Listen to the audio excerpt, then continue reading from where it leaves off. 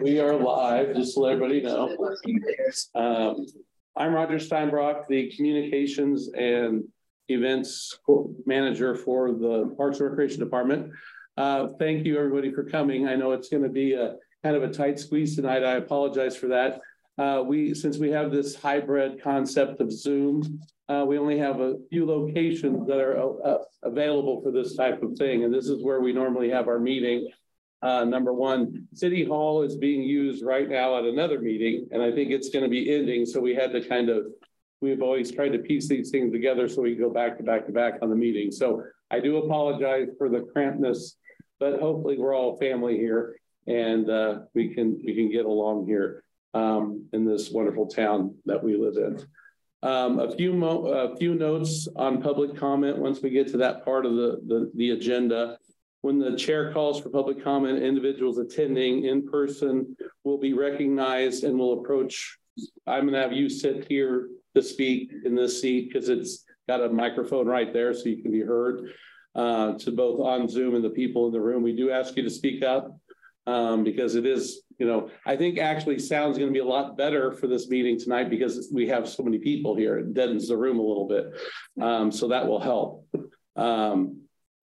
And since the meeting is on Zoom, we ask people to speak clearly. Individuals participating on Zoom should just use the raise the hand function to indicate they wish to speak. And then please leave your virtual hand raised up until you're called upon to speak when it comes to the public comment time. So we want to remind people on Zoom that the meeting is being recorded and broadcast on the city's YouTube channel and cable channel 25. Please remember to mute yourself during the meeting. When you are not speaking, the chat function for this public meeting is disabled. All chats will go directly to me, and hopefully I do see them. It looks like I need to get some more people in as well.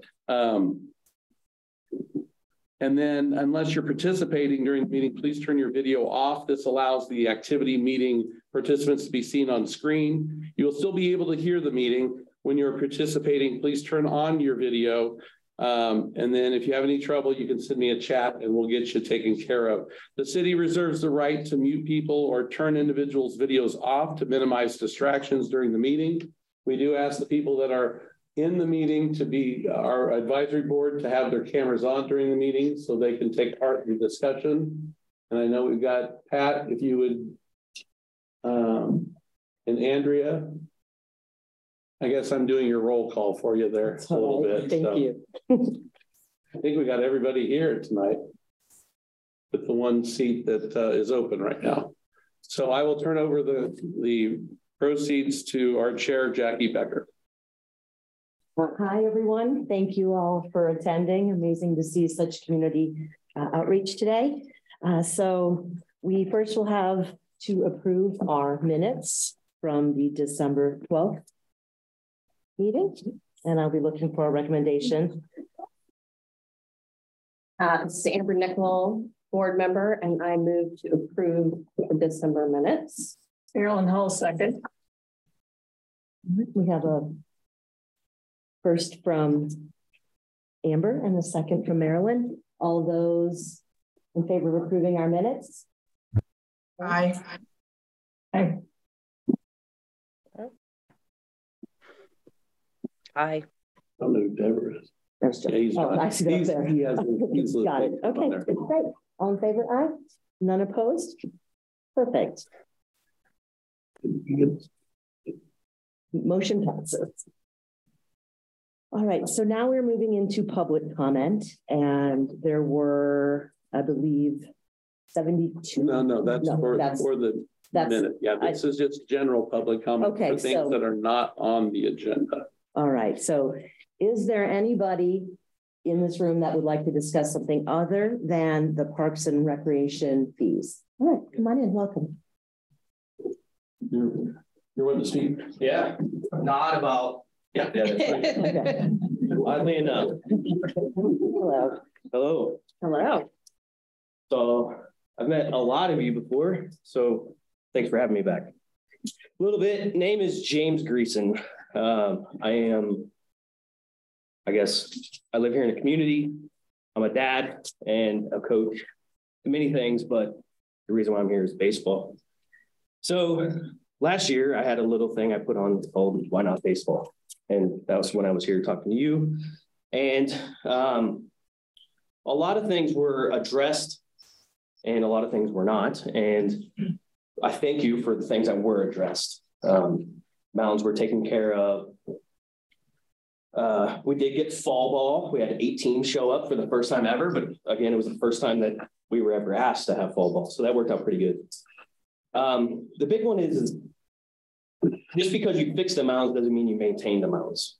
They had holes within a week again. Maintenance is the issue, not necessarily the fix them. So just thanks for doing it, but let's not stop. A big one was security that happened.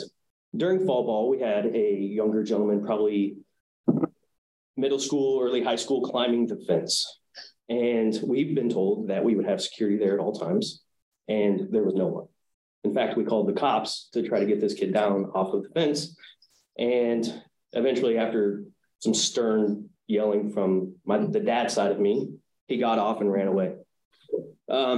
But yeah, the whole time we've been told that there would be somebody, a representative there to assist, and there was not. Otherwise, that would have been taken care of. And even going forward, they need to be there before the actual game time starts because we're there 45 minutes to an hour early. So that needs to happen. But to go back to something I brought up safety-wise was AEDs. Obviously, a week ago, we found out AEDs save lives. And we need to reconsider having the person on site that we're told that will be there capable of giving CPR, first aid kits, and AEDs. That has to be redone. So revisit. Umpires. It's going to be a problem again this year. We've got to pay for the umpires. Got to. They have to have their apparel paid for. They have to have shoes paid for. They have to have all that taken care of. It's not their responsibility as high school kids to come up with the money to buy their first round of stuff when they probably don't have a job to begin with in order to make minimum wage, I'm guessing, umpiring facilities.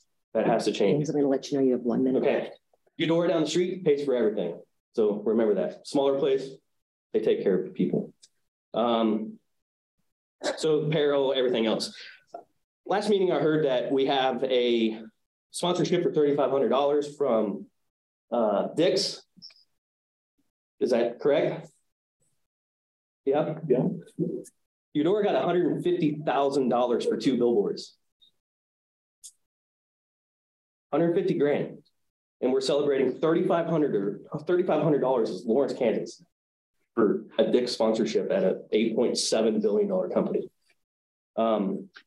So that needs to be redone as well. I know I'm up on time. I'm going to leave this comment that was done on LFK for Dummies Facebook page. I don't know. I don't have time to read it, so I can send it out on email if you want to pass it around, but this makes our town look really bad.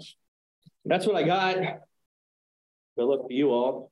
Maybe if we can get some good sponsorships, you can keep your fees down. But that's what I got. Thanks for your time again. I imagine it'll be in a couple months. James.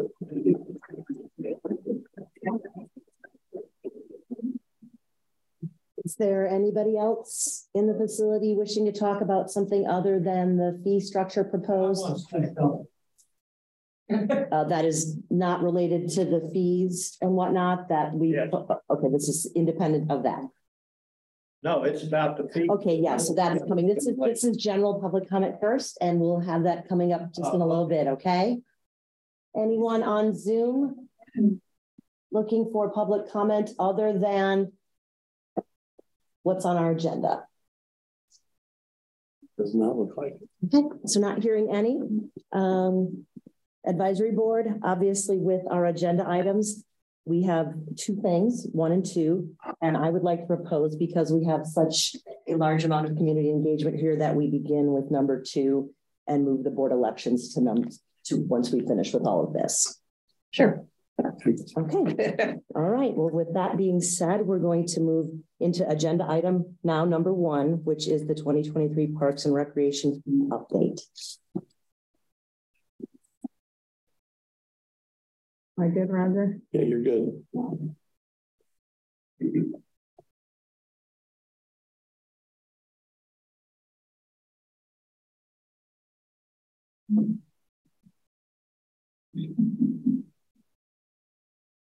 Okay, go ahead.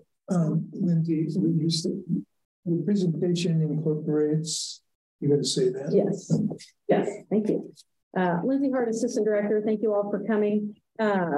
We are presenting to you tonight a fee presentation that we brought to the advisory board back in December. And so we're going to go through it again.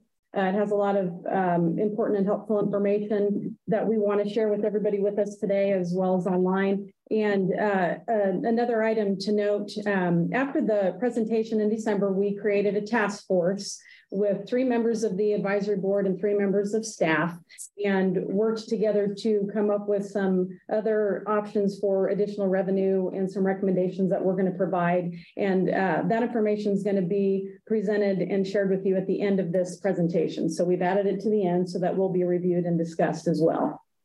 So to kick things off, really what we want to start with is a look at the history of our expenses and revenues and talk through why are we here.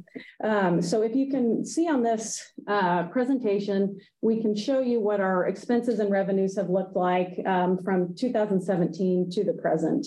And you can see 2017 to 2020, expenses and revenues were pretty static.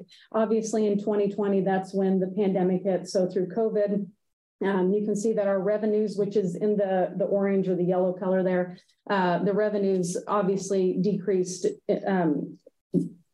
incredibly due to the pandemic. And so then coming out of the pandemic, you can see the blue line indicates our expenses, and you can see how they have increased.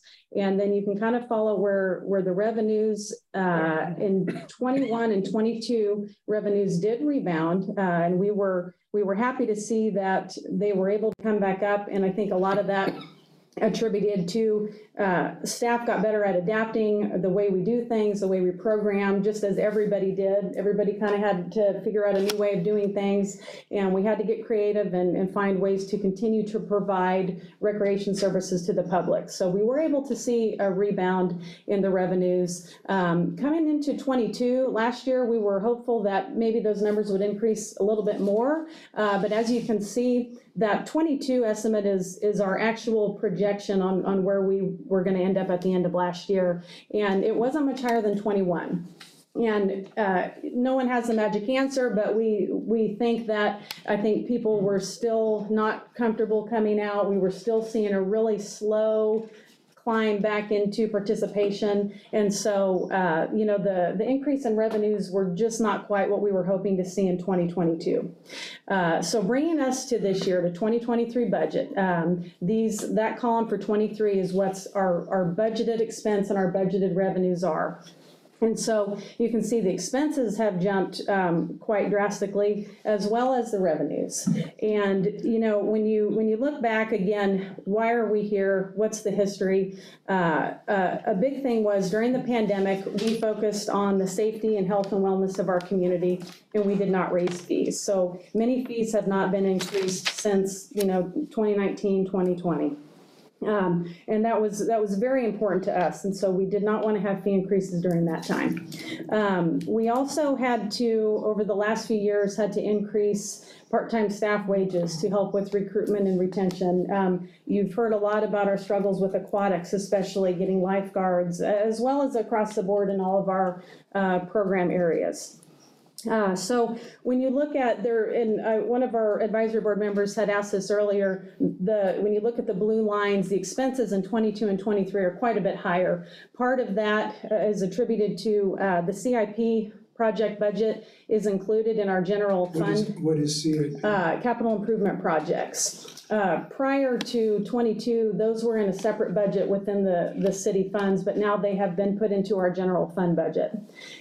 We are also looking at the city, which I'm going to get to here on the next slide. The city is now following priority-based budgeting, which is a new budget system. So it's called PBB budgeting. And it's it allocates all the direct and indirect operational expenses to our project budgets. And it's actually a true way to look at all the expenses, but prior to this year, they were not included in our budgets. And some of this includes internal city service departments such as water, HR services, finance, IT department, things like that. And so that's why you're seeing an increase in the expenses. And then in addition to that, we're looking at having to increase the revenue to go along with it as well. Sure. Yeah, Lindsay, when we talk about the expenses, John, right now during the presentation needs to just happen exclusively, and then we as a board would ask questions as soon as they're done with the presentation, okay? So you can take some notes and then we'll bring you back after that. Okay, yeah, we'll be happy to answer any questions at the end. The city also put together a $10 million pay plan for employees broken into 2 years, $5 million each year, to increase full-time salary wages to bring them up to market rates. And so that is also being attributed to our expenses as well.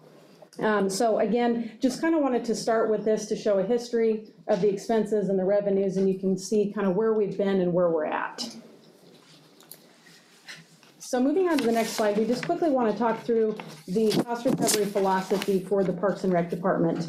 And this pyramid that you see up here is a cost recovery model that is a national and regional best practice model for parks and recreation agencies. And back in the 90s, this was created in Boulder, Colorado, and they had realized that many agencies were charging programs and recovering costs, but they did not have a strong foundational underpinning for the whys and the hows of what they were doing. And so this is a standard best practice.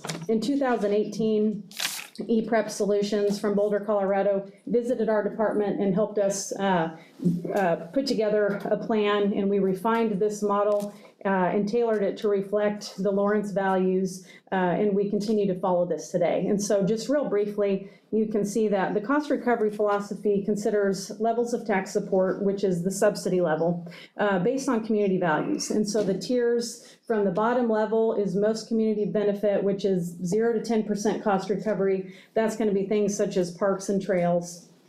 Typically things with no fee associated to it. And that accounts for about 50% of our budget for the Parks and Rec Department. As you move up the tiers, if you go all the way to the top, that's highly individual, private lessons, tournaments, things like that. And so that's going to be more of an 80 to 100% cost recovery.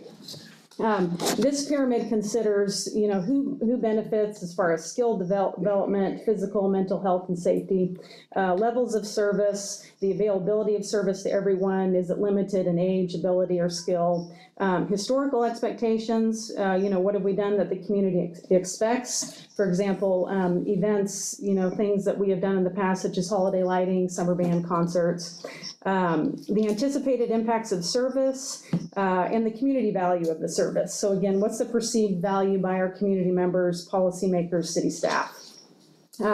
So the tier 1 at the bottom, again, accounts for 50% of our budget.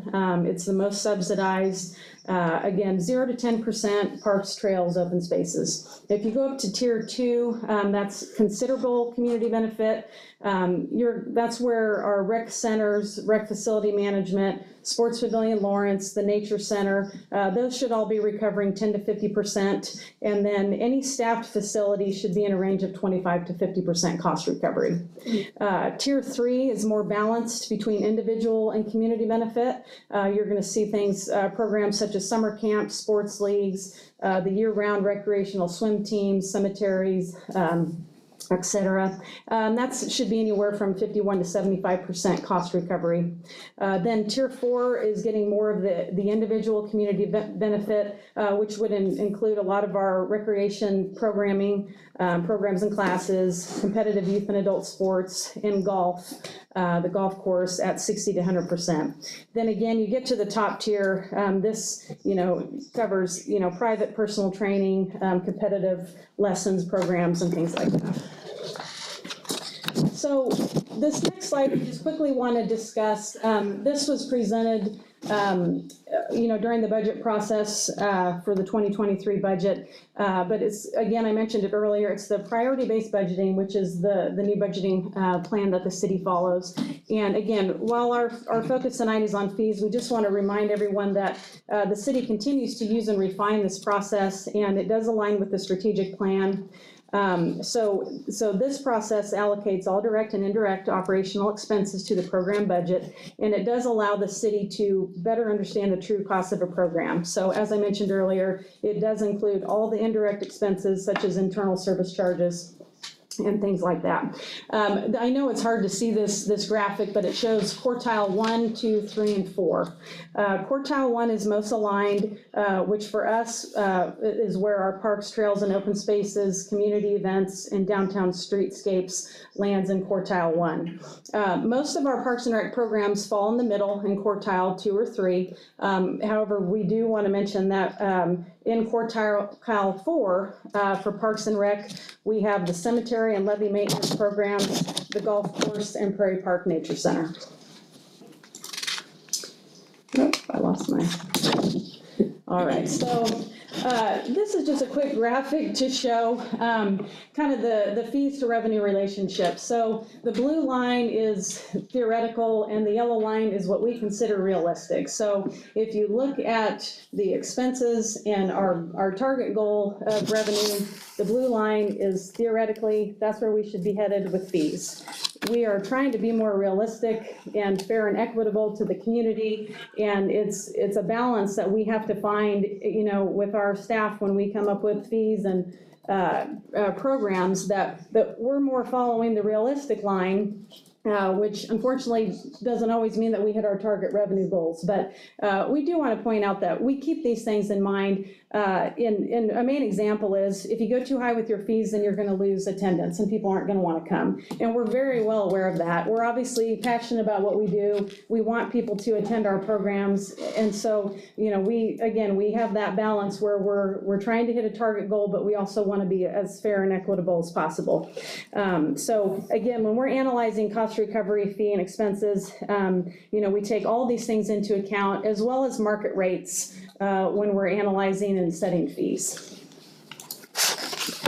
So this is giving a snapshot of the 23 operating budget. And so I mentioned this earlier that the about half of our budget is mostly subsidized. And so if you look at parks, cemeteries, and the CIP, it's about $9.2 million, which is roughly 49%. I mean, that's half of our budget. And so the other half is our recreation and golf programs, which is a budget of $9.6 million. And so again, it's just giving a visual of how the budget is separated and allocated.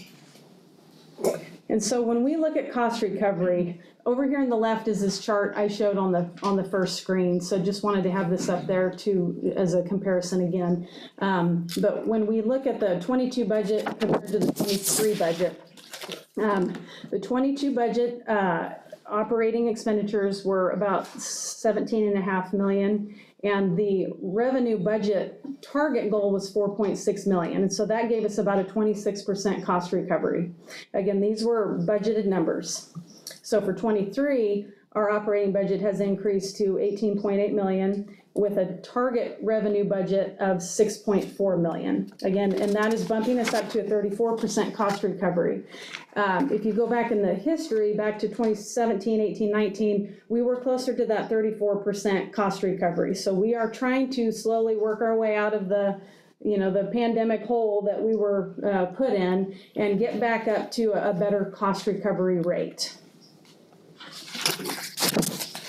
And so when you look at the actuals versus budgeted, again, for 22, our target revenue budget was $4.6 million. And final numbers haven't come in from December yet, but we have projected that we ended the year at about $3.7 million.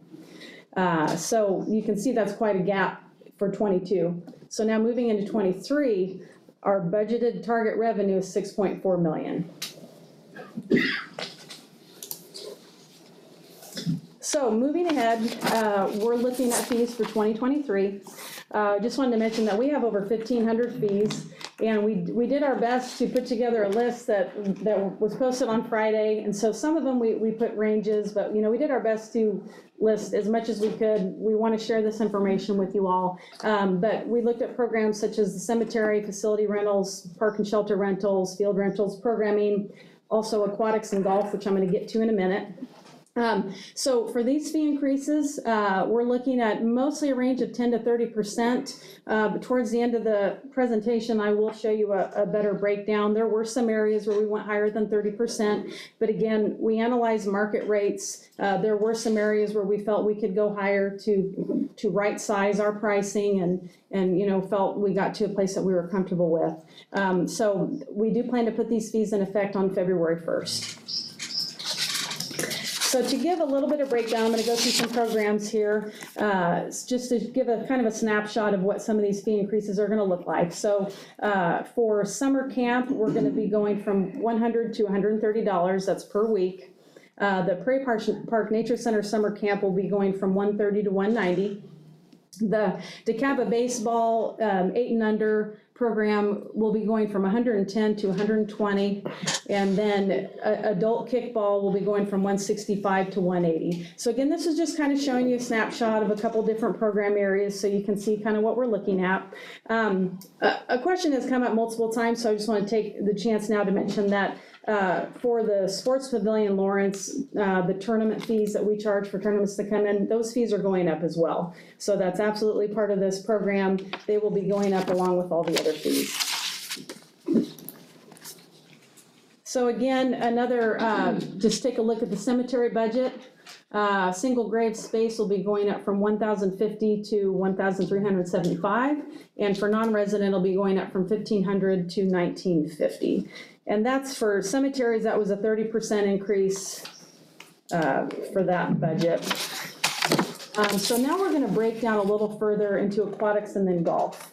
And so if you see, again, the blue chart is expense, and then the yellow is the revenue. So for the 2022 numbers, these are what we projected to be actuals. And so that put us at a 31% cost recovery for 2022.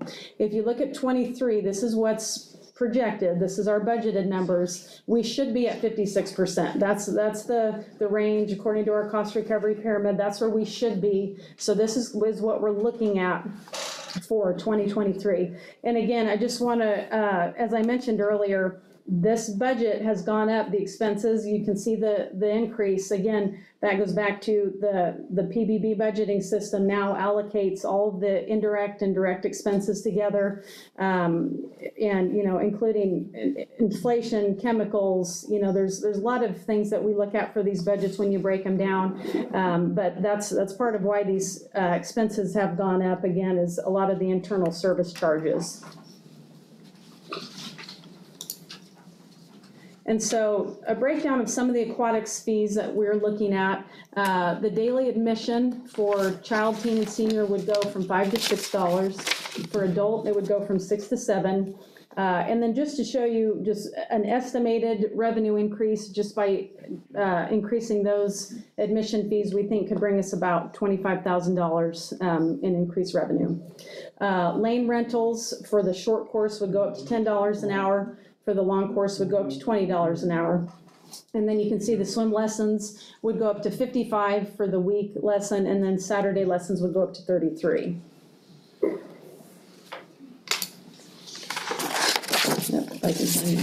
There we go. Okay, so now for Eagle Bend Golf Course, we'll kind of go through the same breakdown. In 22, you can see the revenues were great. We were over 100% in revenue support. But again, you can see their budget is also going up in expenses. So, looking at the revenues, 84% is what their projection is. And so we're hopeful that we can at least hit that goal. But again, it's going to be a lot tougher in 23 just because of the difference in the increase that we're seeing, again, because of the PBB budgeting system.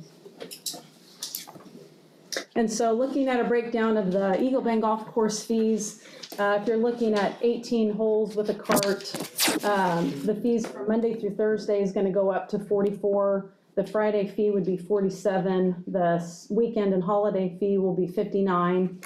And again, we're just estimating that a projected revenue increase for this would be about $106,000. And the golf course fees, these are showing a 20% increase for golf. And I apologize, back to the aquatics. Aquatics was a mix of 20% and 30%. It was 20% for the daily admission and then 30% for some of the lane rentals and the programs. So with all of this, we also wanted to mention, we are doing everything we can to help. So how are we helping? Equity inclusion is on the forefront of every conversation that we have. So we were able to increase funding for those that may be struggling financially. So we were able to see an increase in the We Folks Scholarship Program, which is youth ages 18 and under. We received an additional $20,000 for this year.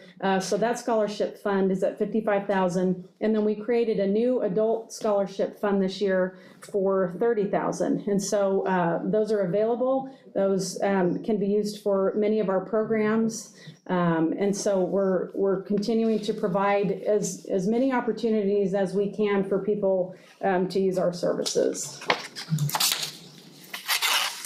So now we're kind of getting to the end of the presentation, and I'm going to start to talk a little bit about what the task force discussed and some options that we're bringing to you tonight. But, kind of talking about how to close the budget gap. Again, I wanted to point out that, again, for 22, the projected end of year revenue, we think we're going to end up at about 3.7 million when our target was 4.6 million. So that is a general fund gap of 900,000 that we saw as a shortfall from last year. So moving into this year, for 23, with the proposed fees increases that I just discussed, the program fee increases for golf, aquatics, and things like that, we think that we could bring in a revenue of 4.4 to 4.6 million.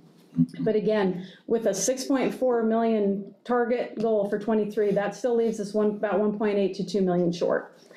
So again, this brings us back to the why are we here? Why are we having these conversations? And so a couple things to note.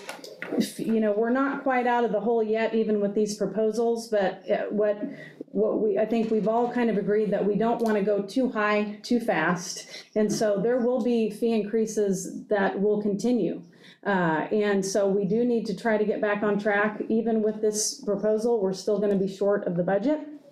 But at least it kind of shows us, where we were and where we should be.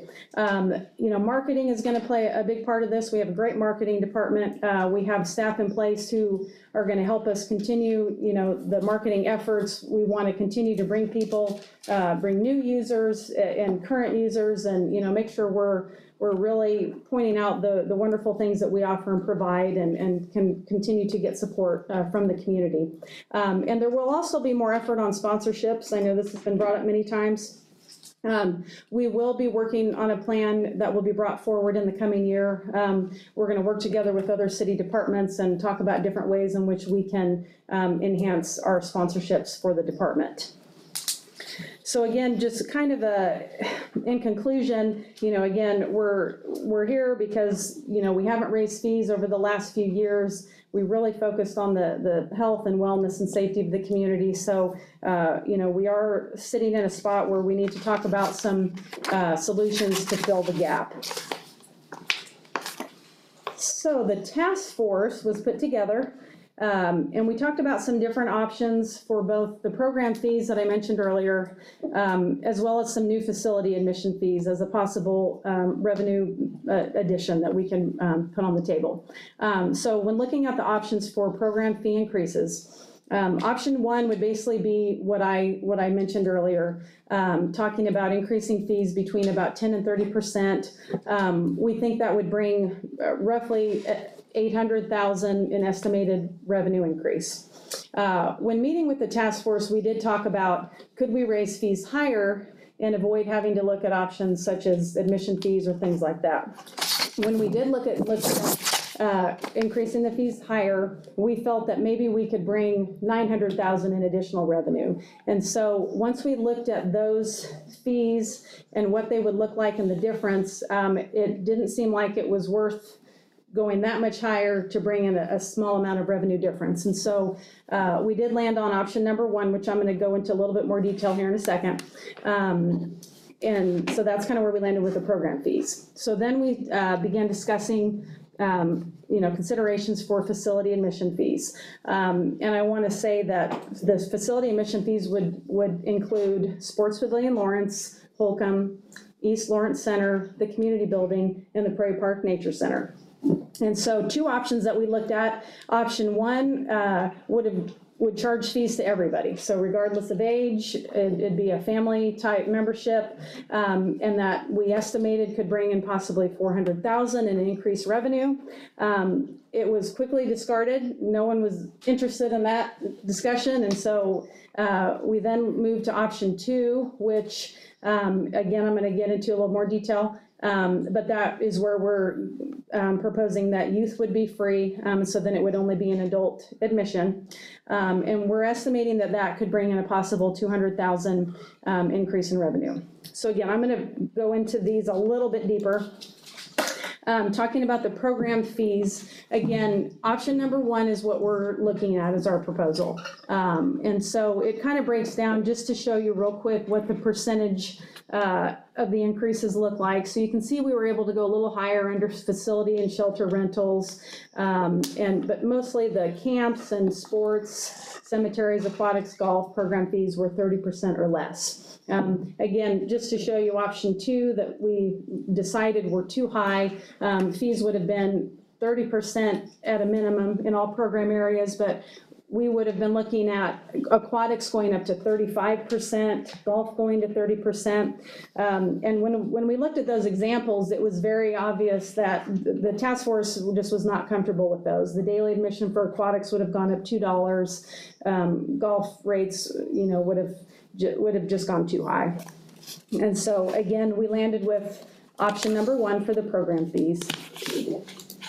So to break down the option of some type of a membership or annual pass, a facility admission fee, again, you can see option one, which we quickly ruled out, but you can see kind of the numbers and options that we looked at. But where we landed was option two, which again, youth are free. So just be charging an adult admission. An annual pass would be $100. A monthly individual pass would be $10, or just a daily entrance would be $3. But again, it was important to offer a pass option for either monthly or annual, so you're not having to pay every single time you come into the facility. And we did talk about drop-in fees, which other communities do, but again, we felt like it was just a lot simpler and made a lot more sense financially to do some type of a pass. I do want to mention that for the youth, that's going to be 18 and under. So when we're talking about an adult admission, it'll be for 19 and older. The task force discussed our top two priorities and values, and we were all unanimous, and we all wanted to make sure that youth would be free and that low-income eligible community members would also be free. And as we went through those discussions further, it obviously became very obvious that we didn't want any barriers. We didn't want any situation where anyone was uncomfortable filling out paperwork or standing in line or being in any type of situation that would make them uncomfortable. And so part of this recommendation is that, we want to work with the community and demonstrate trust, and we will not require any documentation whatsoever. If you feel you are low income eligible, then we are going to give you a free pass. And the guidelines that we'll use if anyone questions or if they're not sure, will be the federal poverty rate of 185% or lower. And that can be found online, and we'll have that information available. But again, we're not going to ask questions. And so we're going to have a registration form that we come up with that is very simple and easy for everyone to fill out in order to get a pass. A couple other things I want to clarify is that only users of the facility will pay. So if you are a parent dropping off or picking up a child, or you are a spectator, or you're coming to a class, you will not have to pay admission. You're only going to pay if you are coming in to use our facility. And so if you have a program, you will sign up for that separately and you will be allowed in. Again, parents and spectators will not be charged. Other things, staff are working out the logistics of this. Our plan is that this would be put in effect March 1st. We do have part-time staff at the front desks already. We already take cash for payments and things like that, so we feel we are well equipped and prepared to make this change if it is recommended and approved. And then another thing you'll see on here is a non-resident fee, which would be for non-Douglas County. So residents will be considered Lawrence, Douglas County residents. We did want to show, I know this is a lot of information and it's kind of hard to read through, so I'm going to skim through it quickly, but the task force did do some market rate comparisons, so we just wanted to share that. They recommended a few places that we look up, so we kind of worked together on what different communities wanted to look at, but you can see that there are some that are fairly comparable, but as I mentioned, some do just drop-in fees, or like Ames, Iowa, you can see just as a weight room visit fee. But Iowa City, which was a comparable, has an annual pass of $227. Pflugerville, Texas, annual pass of $100. So that was some national market comparisons, and then some local. We looked at Eudora, which for a single adult annual pass is $240. Some other Johnson County communities were looked at as well, but we did want to look at Shawnee County and Wyandotte. We felt the task force felt was comparable to our community, and Shawnee County does more of the drop-in fee as well, and Wyandotte County does not currently charge a fee. And again, it was worth noting that we do have other private local gyms in the area that charge, most of them charge about $10 a month. And one thing that, again, with our marketing efforts, we do want to highlight that we have we have gyms and open play options and things like that, which most of the other ones are, typically fitness equipment. So as far as our kind of in closing final recommendation, again, I just wanted to point out that through the task force, we discussed many times our priorities and values, and just wanted to make sure that any recommendation we come up with is fair and equitable. So again, we talked about, using the federal poverty rate of 185% or less to get a free pass. We're not going to require any documentation. Youth will be free. And again, the non-resident rate will be applied to a facility admission fee. So again, our final recommendation that we ended with would be option 1 for the program fees, and then option 2 for the admission fees.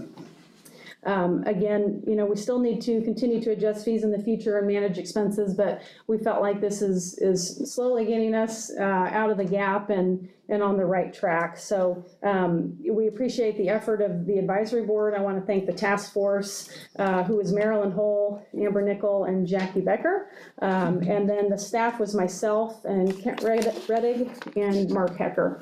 So with that, I'm going to pass it over to Derek for any final comments. Thank you, Lindsay. I think that was very well prepared, and I really do appreciate all that help from the staff and all the public comment, emails, phone calls, all the folks here tonight. This is something that everybody's passionate about.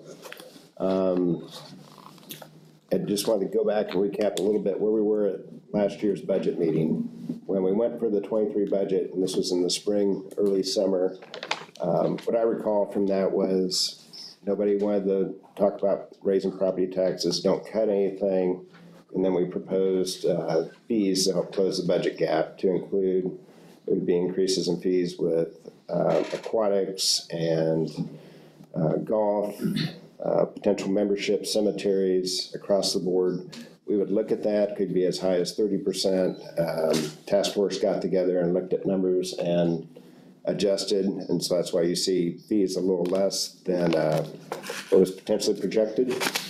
The other thing that came out of that was, besides don't raise property taxes and fees, was don't cut anything. So Prairie Park Nature Center, our goal and our task was to get Prairie Park Nature Center financially sustainable and back on track.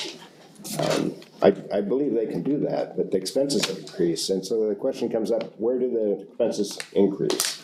I think we all see increased expenses these last year and a half when you go to the grocery store or you go anywhere else in town.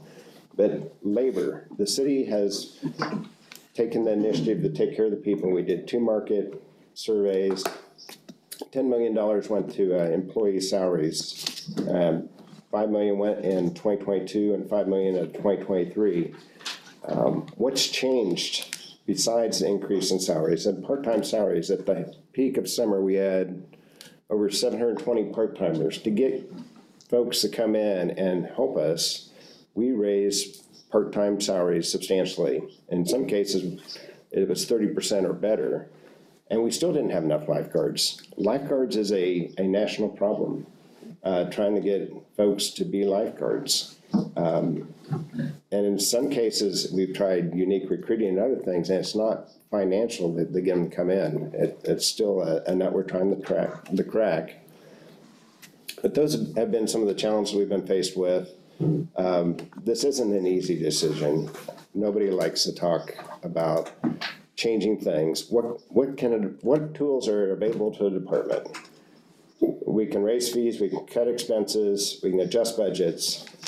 When we go into the budget season, which is coming up here in March for the 2024 budget, we will be tasked with balancing our budget.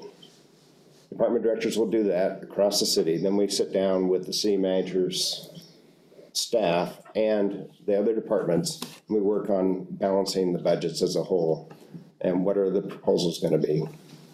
So that's where some of this is going to go. If we don't close this gap, the question becomes, who makes the hard decision?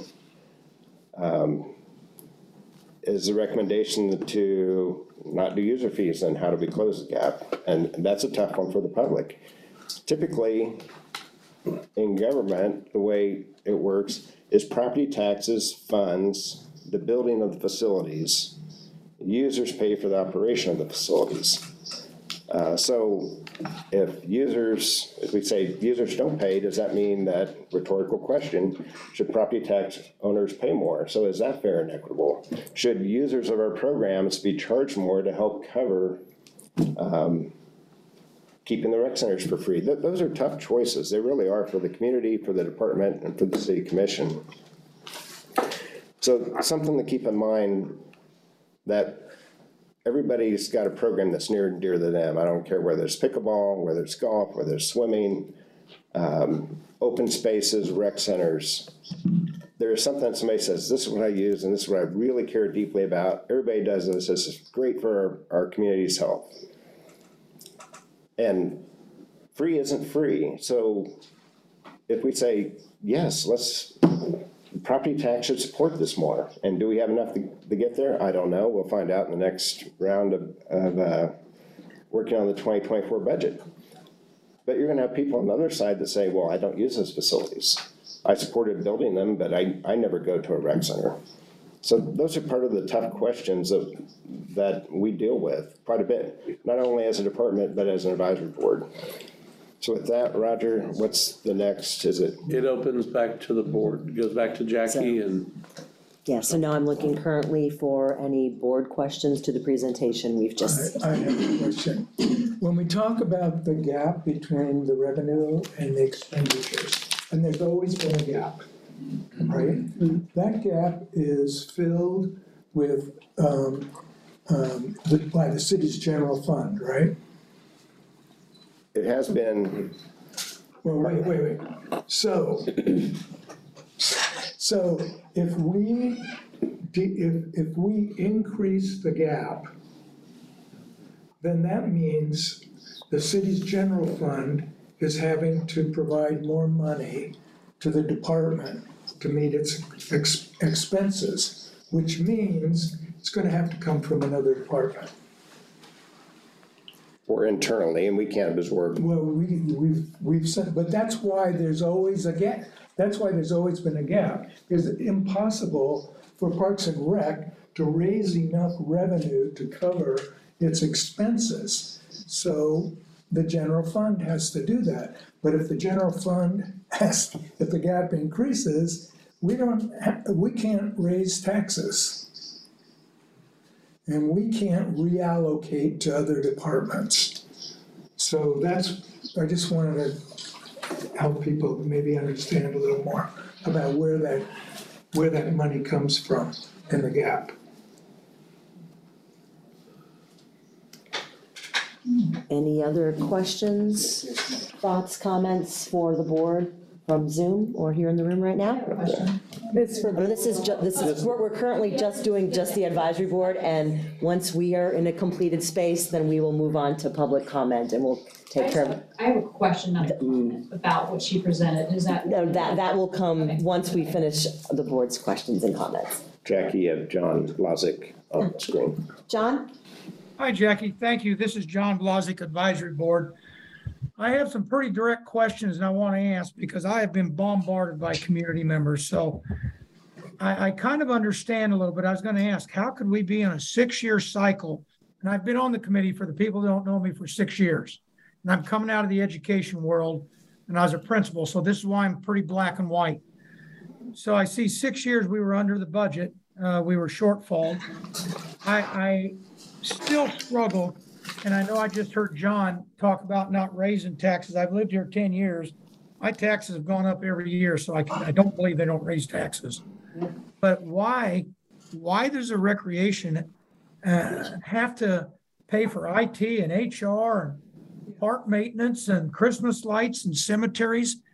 Where does that mentality come from? I'm lost because I'm kind of like John. You can't support all that. So I know there's a maintenance line item that spends lots of money and has no income.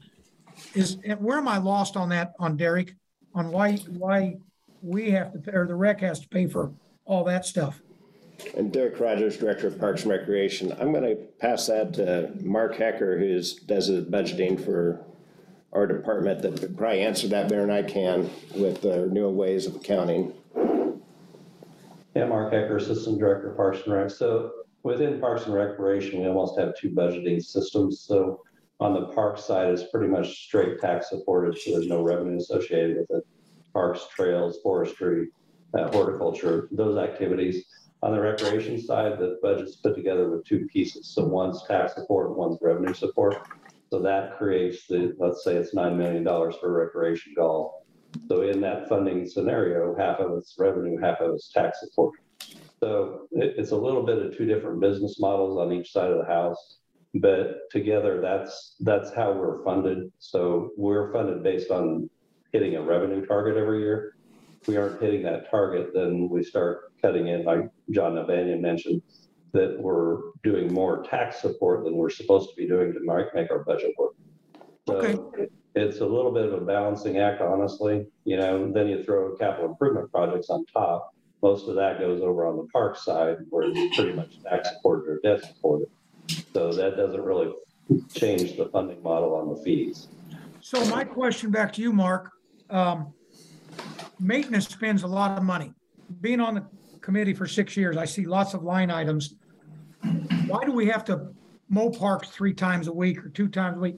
Can we cut back any funding on those non-revenue generated areas of this community? Is there anything like on maintenance? I know there's got to be things you could cut back. I think we got 72 parks. I'm not sure, but what can the city do on something like that to help you? Because if anybody's in the business world and you go 6 years and don't even come close to your budget, I would imagine you're going to have to close your business. For schools, if I don't come close to my budget, I have to let staff go. I have to let classes go. I mean, we're seeing it in the Lawrence schools. So why can't those people help you guys a little bit? Yeah, Mark Ecker, Assistant Director. That is a possibility. So when we talk about budget cuts, it doesn't just impact one side versus the other. So if we talk about we need to cut $1 million off the Parks and Rec budget, it's not just on the rec side, it's on both sides of the house. So that's where we look at how many times are we mowing, how many properties we're managing. Quite honestly, the scenario we've been with is the city continues to grow. So every time we get a new street, we get a new roundabout, we get a new boulevard, that's additional maintenance costs that we need to add to our scenarios. And why is that Parks and Rec? What other department does that fall in? So sometimes it's just a matter of, is there another department that expense should go to as opposed to Parks and Rec? In most cases, you're going to find all the green infrastructures with us. So, MSO does a lot of the streets and sidewalks and that sort of stuff. We do most of the green infrastructure. So if it's trees, plants, grass, landscaping, that falls in the Parks Division. So, yeah, it's John, you raised good questions. Is when we get to cutting, we look department-wide for the fees are supporting. Well, I thought the presentation was outstanding, and I really thought it was, and I've heard it, but it really makes me think, community members, we're raising prices, and for other things than besides just rec stuff, is what it looks like to me. Right or wrong, Mark? No, absolutely correct. So honestly, some of the biggest inflation is at the park side. In other words, what's the cost to purchase a mower now? What's the cost of buying fertilizer, grass seed, trees, plants? Our labor costs went through the roof. We really were advertising jobs and no one was applying. So we had nobody to put on those mowers once we had the mowers. So, inflation's probably hit the park side more so than the rec side. But again, we're all one big happy when we start talking budget increases and decreases. Okay, thank you. Good explanation. Becky, I'd like to mention something. This is Marilyn Hull, board member. I know some members of the public who have approached me have asked about sponsorships and why we don't have banners all over the rec centers. And I'd like staff to just comment on that before everybody gets up and asks for the same. Again, we're going to talk about sponsorships more coming into the next budget year with the city manager on the recommendation, I believe, from the advisory board task force. I don't know if it was in there or not, was a recommendation to support a position for sponsorship. And so that will have to be a future conversation with the city manager Preglin in the 2024 budget and where we go from there. Can you explain why this wasn't considered previous to now? We have considered sponsorship for a long time, and we're still working on sponsorships. Some of it is the fee. We looked at contracting out, and what I recall was that wasn't readily accepted. We've also talked about, this predates me with Sports Pavilion, on naming sponsorships of buildings and what is that value worth. And at the time, I believe the value of a potential sponsor didn't meet the threshold value of that city commission, what they wanted to see on it. I believe that was what it was. Some of it is capacity internally to do sponsorship. I will say we do sponsorship. We need to expand sponsorship. It's just the capacity to do so within the department. Marilyn, this is John Blazik. Derek, let's be honest, because I was asked to be on a sponsorship committee 6 years ago. You had an employee that was supposed to sell sponsorships, as I remember, that's been on your staff. So it's not going to be a new position. I hope you don't get a new position when you're that much over, when you've had an employee on staff that was their job. Sponsorship has been an additional duty of staff, not just one individual staff. So right now, I can say that the facility manager at SPL has been renewing quite a few memberships, sponsorships in that facility. Other staff have been working on renewing the agreement with LMH on their sponsorship. So, but we have not had a dedicated position to sponsorships. It's always been as capacity allowed. The same with grants. We just don't have that capacity. If somebody brings a grant opportunity to us, we'll see if we can support it. But that's another hard field. It'd be great to have somebody that all they did was work on grants for us. But and that's been another conversation we've had in the past too. But we're talking about sponsorships. It's not been done. John, I disagree. I do think sponsorships have been done, and I do believe they are being done. Can they be done better? I think so too.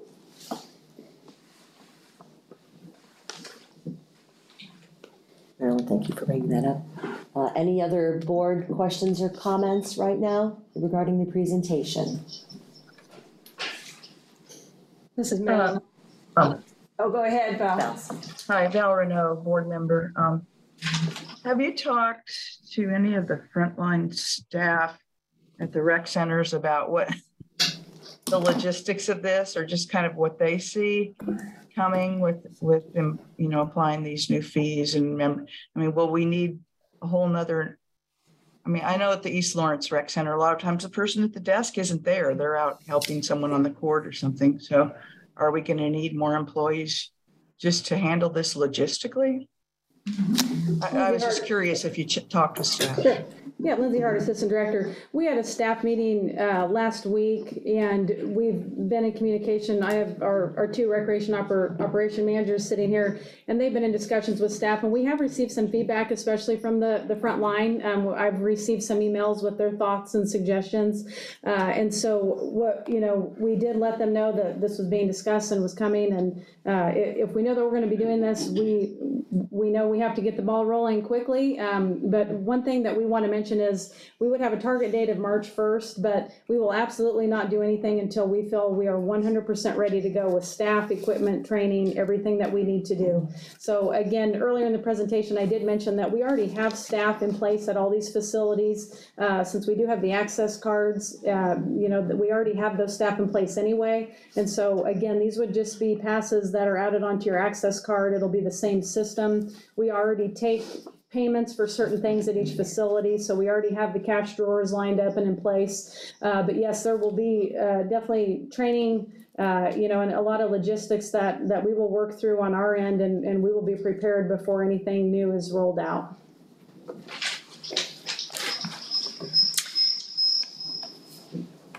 My other question, or I just wanted to comment that seeing the fees from Lenexa and some of the other cities made me a little more comfortable with this, and the no fee for under 18. But I wonder, are there other comparable cities? Wyandotte was the only one who doesn't charge. Did you find other comparable cities that have managed to go on without charging? Yes, oddly, Lindsay Hart, Assistant Director. I'm hearing some people say Norman. We actually did look at Norman as well. And I know Manhattan was brought up, and I know they're making some changes. I'm not sure where they're at right now with their fees, but the market rates that we showed were the ones that the task force requested that we look at. And so, again, we wanted to look at different comparisons across the board to see what some people are charging, but also show that other people are similar to us and currently not charging as well. This is Marilyn Hull, board member. Can we establish as a point of fact whether or not that when the sports pavilion was proposed and built, whether the public was promised that there would never be any fees? Yes. I have a message from the former chair of the Parks and Rec Advisory Board during that time. And she said, I don't recall a promise of no fees. The Parks and Rec staff was pretty careful about never saying never. We discussed fees at the time and chose not to charge at that time, but I don't recall anything stipulating no fees ever. And I was wondering if you have any documentation to at least establish as a fact whether this was a promise made to the community or not. I don't at this time have any documentation. I do believe when we looked at this back in 2018, there may be a newspaper article that has one commissioner that may have made a comment. I just can't find it online. If somebody can find it, I'd be glad to look at it.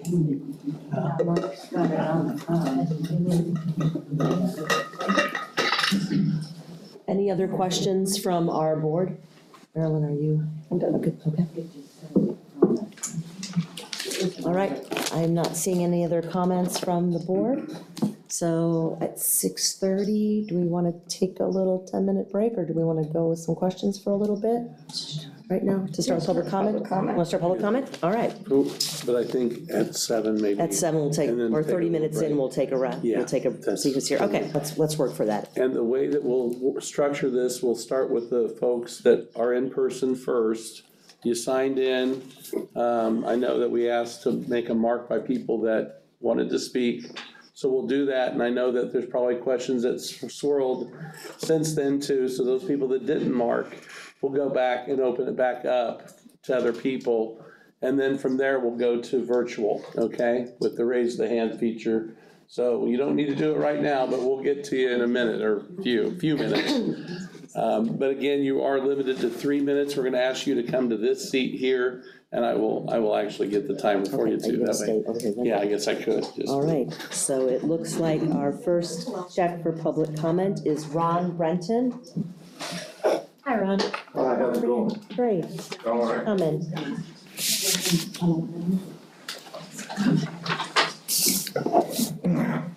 Good evening. My name is Ron Brenton. I live over on Crystal Lane in the west part of the city.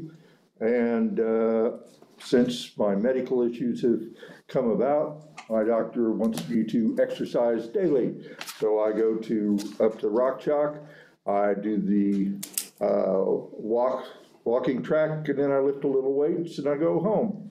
While I'm up there, I see a lot of senior citizens. I see young mothers with baby carriages getting their exercise, and everyone, as long as they've got the little tab, they can come into the facility, and that's good.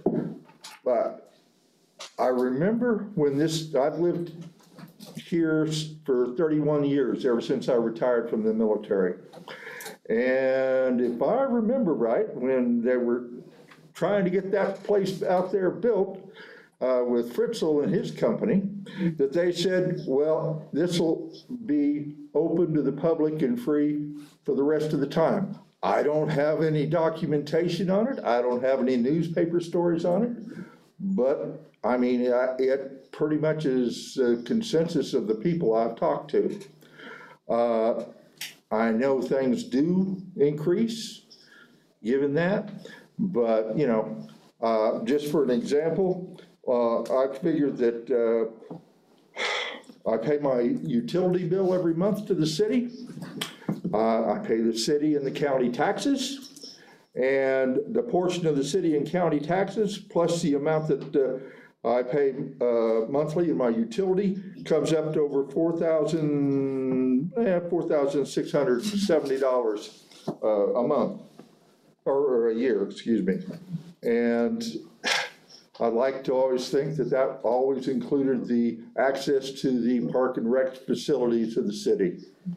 I talked briefly with a couple of members of the staff at your Rock Chalk facility, and their concern is, I'm now going to be a cashier, like working in a retail store instead of helping people do their their physical stuff. So I don't know. Things do go up, but it's kind of going to be a hard pull on a lot of people. That's about all I had to say.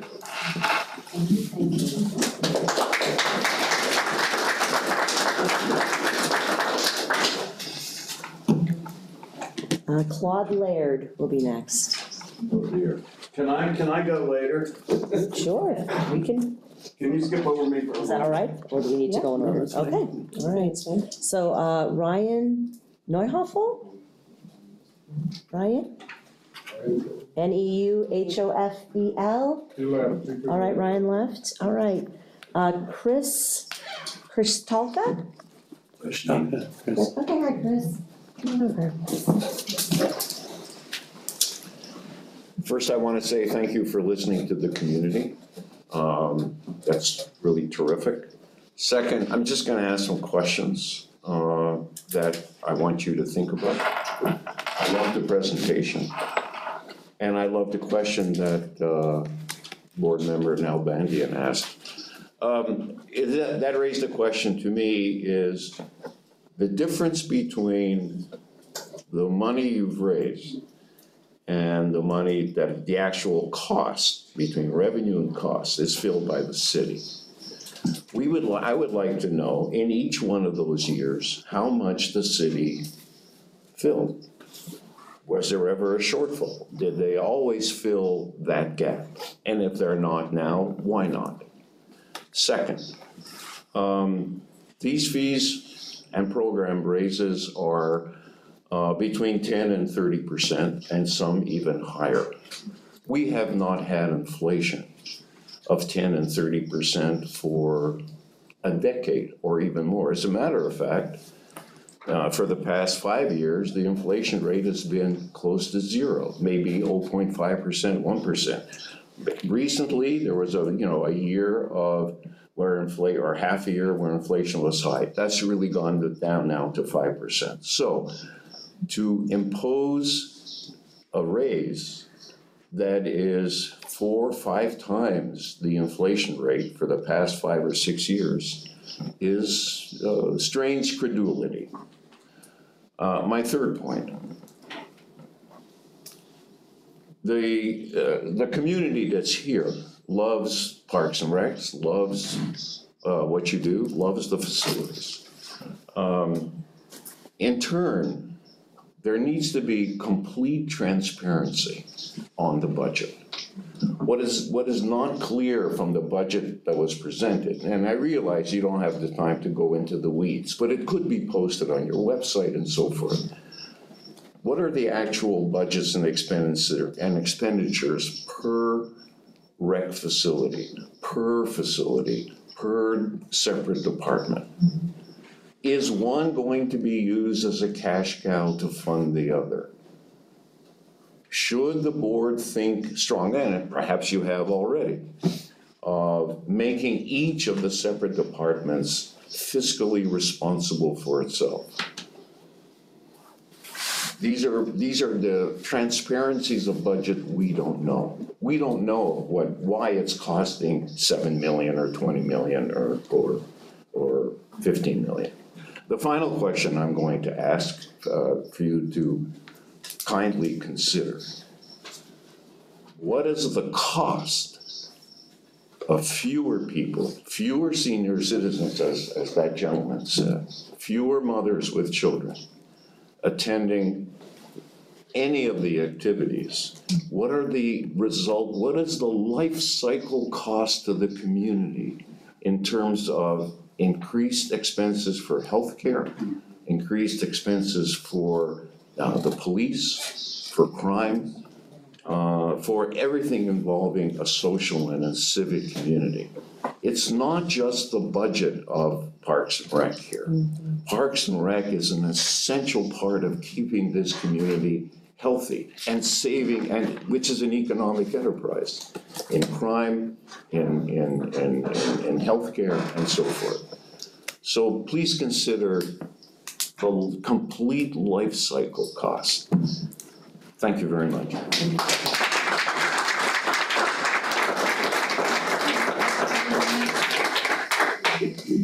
Our next speaker is Eileen Weiss. Eileen White? Weiss. Sorry.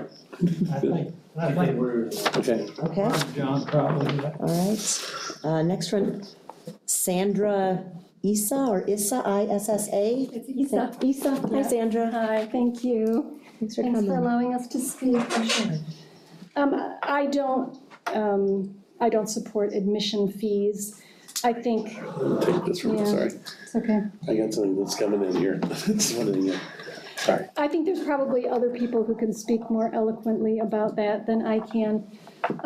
But I do want to commend your option of allowing youth to enter free. However, I'm here to speak for the demographic that is slightly above the 18-year-olds. And I want to speak for the 19 to 21-year-olds. I know many children, many young people in this age bracket. They are struggling out on their own. They are working part-time jobs, they are between jobs, they don't have jobs, and they do not have disposable income. This is also the demographic for which overdose from drug use is rampant. And if you have a young person who is suffering from anxiety or depression, and they have a choice between going to the gym, exercising, going to the weight room, getting some dopamine pumping in their systems, or picking up what they think is a Xanax laced with fentanyl, it literally can be a question of life and death, whether these kids have access to a facility. So I'd like you to consider this, I think, along the lines of what Mr. Kostalka said. It's very important for the health of our community. With fentanyl on the streets, I do not think that this is a time that we close out an option for people in this age range. Thank you.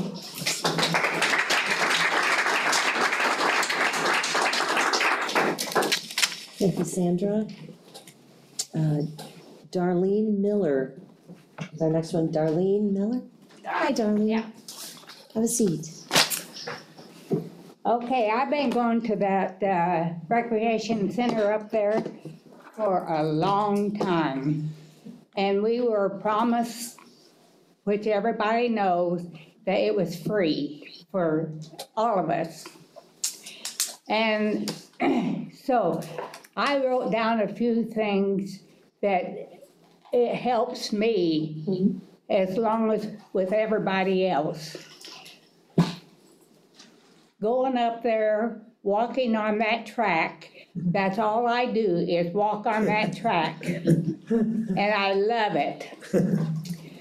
And it's good therapy. And it's support for the people that are up there and they probably lost a loved one. And this is support because everybody's so friendly. They're friendly and they help everybody out. And I think that is the best thing for it. And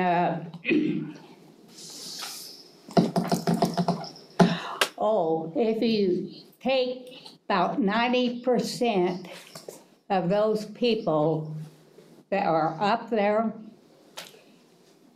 they're citizens, senior citizens, and they do not have extra cash to be paying for exercising place. And I know a lot of them up there, but what I want to say is, would everybody be paying? Or is there going to be some that are on low income that will be free? So the proposal was that lower income will be able to be free. So yes, on that part with the proposal. They will be free? Lower income defined as what? That was, so in the proposal, it's the, How do you know they can't pay? Trust people.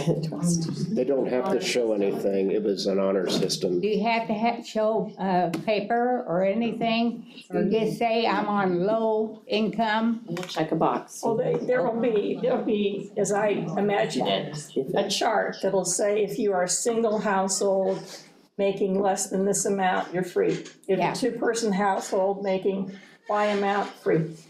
5-person household, so the bigger the household, the higher the threshold, so that a family of 6 isn't held to the same standard as a single individual. Okay, I lost my husband a year and a half ago. I get one Social Security check.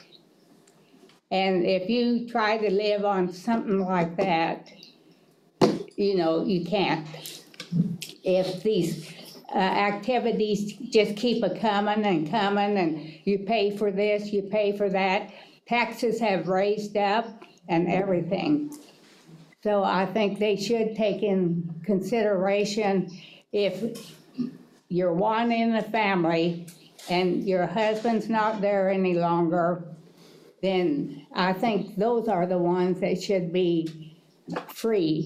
All I do, I work at, I have some weights and stuff at home, and I do that a couple hours a day, and then I go up to Rock Chalk and I walk, and that is therapy for me. So I just want to bring all that stuff up. Thank you. Thank you. Thank you. For sharing.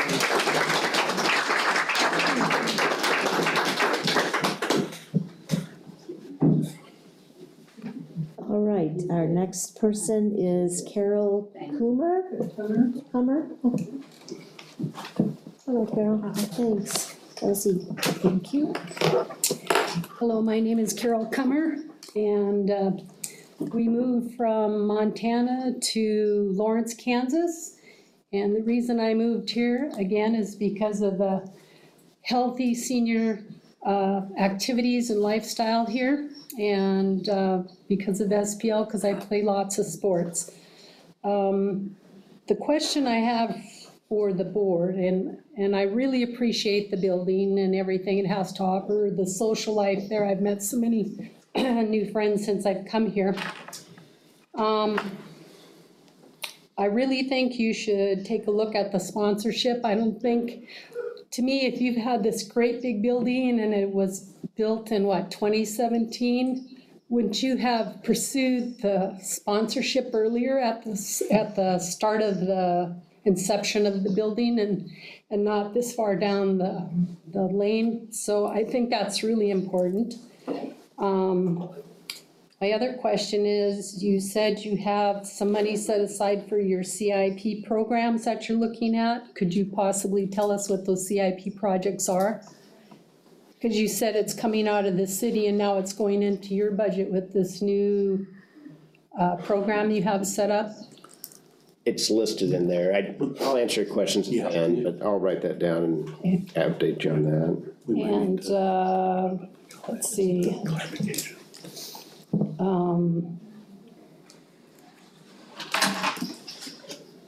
I guess that's, let's see. Yes, and then you said there was a promise for the free fee when you sold this project. Was that in a bond or how did that come? Because I wasn't here at that time. Was it a bond or did somebody just make that? Did you pay for it with the bond issue when you did SPL?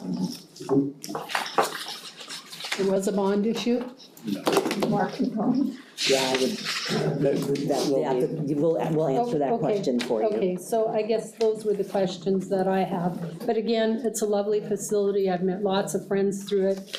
I'm concerned that, and I've understand COVID has just wreaked havoc with everything from transportation to our lives, to our health. But I'm concerned that you have revenue and you have expenses, and the expenses are outweighing those revenues. That is not a good business profile to be going by.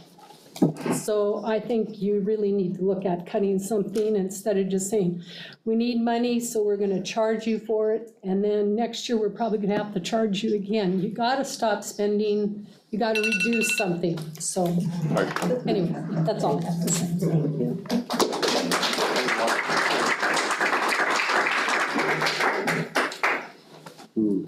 Good question. Our next public comment, it was a signature, so. Do you have an address on there? Yeah, it looks like 4713 Melody, 66049. Is that someone's address? Who wants to speak?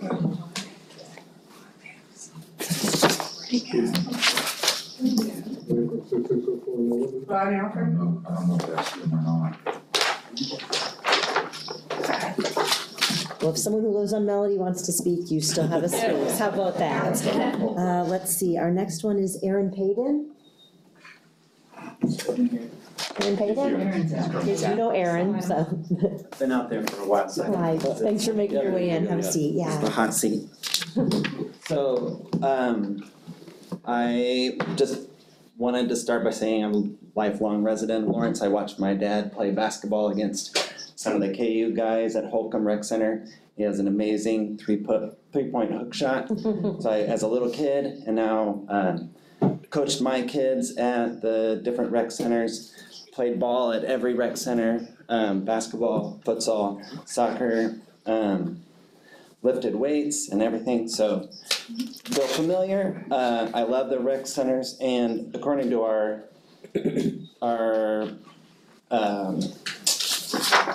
Lawrence strategic plan, the first thing that's listed as what do we do well? We have great parks and rec services. The city of Lawrence loves what you guys do, and you do it well. We should fund it without fees.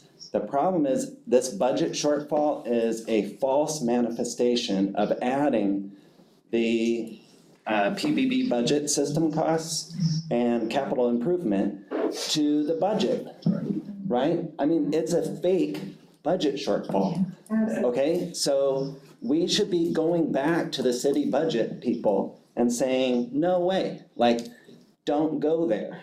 Because by creating this like made up shortfall, you're gonna start charging fees that are astronomical. You're gonna start charging fees to things that never had fees before. And you're gonna limit access.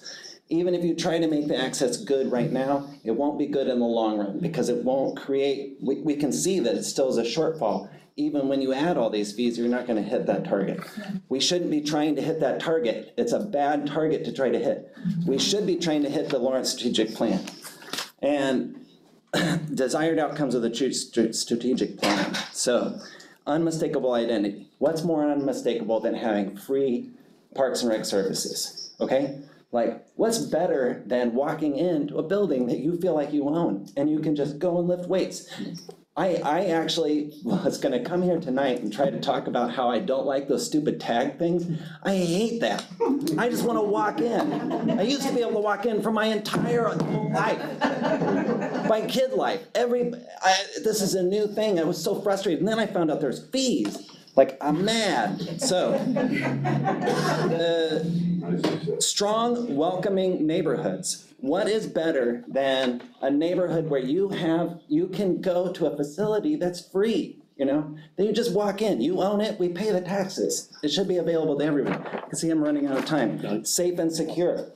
Safe and secure neighborhood. Like, what is better than being able to walk into these rec centers, you know? So our target, the problem is a manifestation of the budget.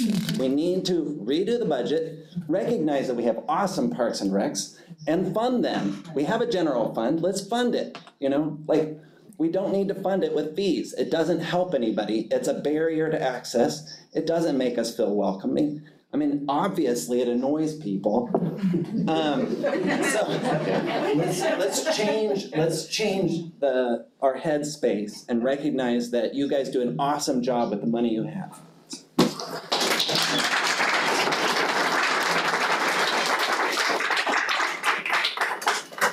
One more? Yeah. Okay. And we're gonna do one more and then we're gonna just take a short little break. Tom Riggs is our next person. Tom Riggs.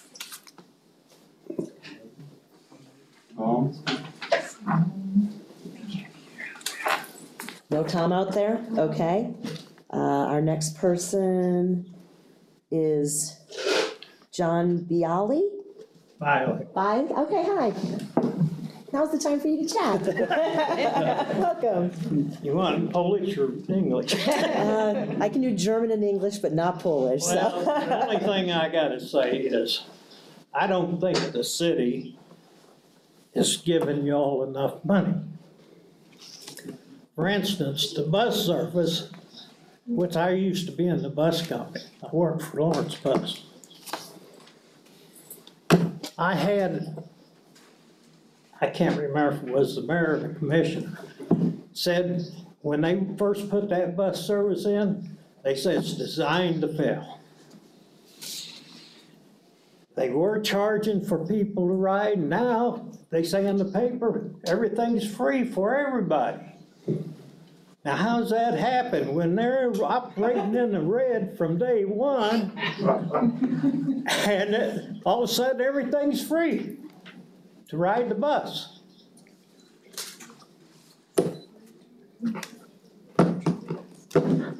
I've been here since 1974.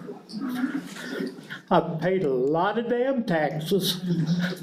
My tax, just on my house alone, is more than that first guy said his was for a whole year. I pay a lot of tax. I'm 82 years old, and I think I should be able to get in there free. I was told when they built that it'd be free. I don't have documentation to say for how long, but I think it's BS when you don't charge anything for all these years and all of a sudden you gotta charge. It's not right.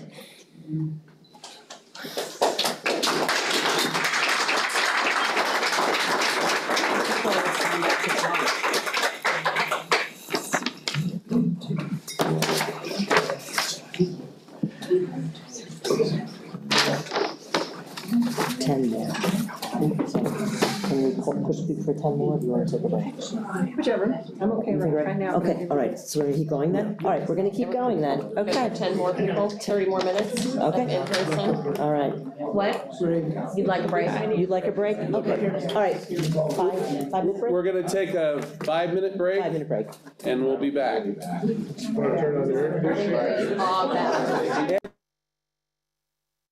All right, we're back in session. And who do we have? Hi, everybody. We can also write. So, I'm gonna do a double check. Is Tom Riggs here? Because they were on the did want to speak, making sure they're not here. Tom Riggs, okay. Our next one is Rich Lorenzo. And I will just kind of speak to the point too of public comment. You're addressing the comments to the board. They aren't gonna answer questions at this point, or staff at that point. So basically make your comments, and then at the end, that's when the board will take the comments back to the staff. It's kind of a formality, but we'll try to work through things as best we can, so. Great. Well, I've been in Lawrence for 27 years, and I remember when the agreement was done to build the sports pavilion, and one of the things I looked up online was a quote from the individuals. It said one of the big selling points of the complex at the time was that it would be free for all Douglas County residents to use. We want, and this is from our city manager, we want everybody to be able to go use the center, and he said that to the city commissioners. But there's more articles out there from the LJ World. I didn't have time to dig them out. But the agreement was very contentious at the time to build this facility. And at the time, that was one of the things that was told to the individuals that were gonna spend the money, to the taxpayers to spend the money for this sports pavilion, was you're gonna be able to use this for free. And the other one, which the city has already reneged on, was that we were gonna always have a court to be able to use, and that has already been reneged on. So now the city and the hopefully not, the Parks and Rec will not do this second time reneging. Okay, this is what happens, and this is why people are losing trust in government. Okay, people are losing trust. You're willing, and I looked at that presentation that you guys just showed, $200,000 is what you're gonna produce with the one that you wanted to, you're picking, $200,000 worth of fees. Is that worth all of the public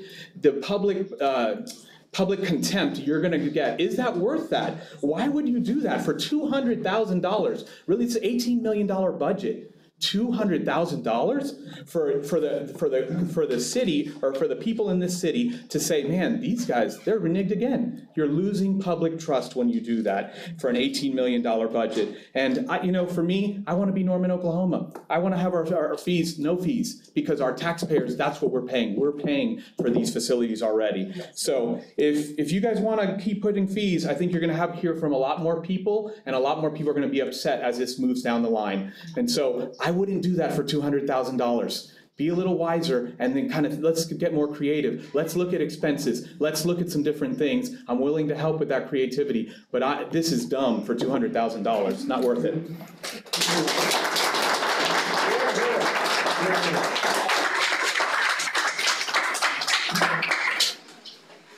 Thanks, Rich. Our next person is Ray Mendoza. Ray. Hi, Ray. Hi. Hi, my name is Ray Mendoza, and I've been living in Lawrence for about 20 years, and I'm an avid golfer, so I'm gonna talk about the golf course itself. I don't really use all the facilities, but maybe 2 or 3 times a year. I noticed up there you guys offer a pass, annual pass for all the facilities, but not the golf course. You got mentioned Shawnee Country, Shawnee Parks and Recs. They offer a pass to their golf course, and they got over 500 pass holders. I mean, you want to raise some money, I think getting a pass would be an option to do that.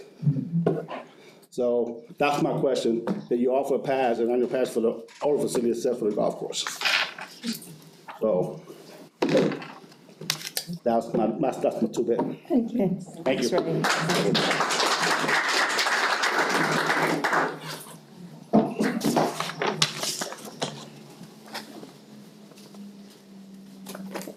Did you say this person wants to speak? Okay. Connie Robertson will be next. Connie? Hi, Connie. I'm Connie Robertson, and I will say, in this meeting, I am a retired city employee, so I know how a lot of this stuff behind the scenes works, and I know how a lot of it is not always really good. But I do have something I'd like to say, and they've kind of touched on it, and I wonder, and I know for a fact, maybe looking at staff cuts is a place to look really hard, because there's a lot of stuff out there, and I'm not saying just in Parks and Rec, but I know some in Parks and Rec. I've talked with the director about some of it a couple years ago. So I think we could look a little harder at some of those types of things to come up with some money. In addition to that, I'm a lifetime softball player. I've been umpiring forever, and we've got a complex sitting out there. Have some softball tournaments, have some baseball tournaments. Let's make some money. And what I have heard from past Parks and Rec employees who are no longer in the city of Lawrence have said, nobody wants to work on the weekend. Well, whoop-de-doo. Work on the weekend and make a little money for the department and save everybody the headaches. And I mean, there's a new programming position open right now for adult sports. Bring them in and say, you're gonna run some tournaments. You are gonna work weekends. That's part of your job. Why should they be excused from it? So that's all I've got to say. There's a lot of things to look at besides fees.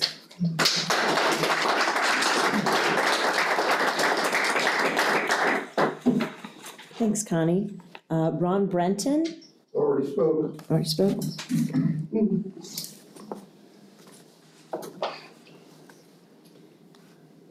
You didn't have your scheme down yet. No, that was for page 1, because Connie was first, because you pulled that one back. Oh, yeah, that's right. That needs to go back here. All right, now we're on this page. Okay. Blame it on me. No. Carolyn Huffman.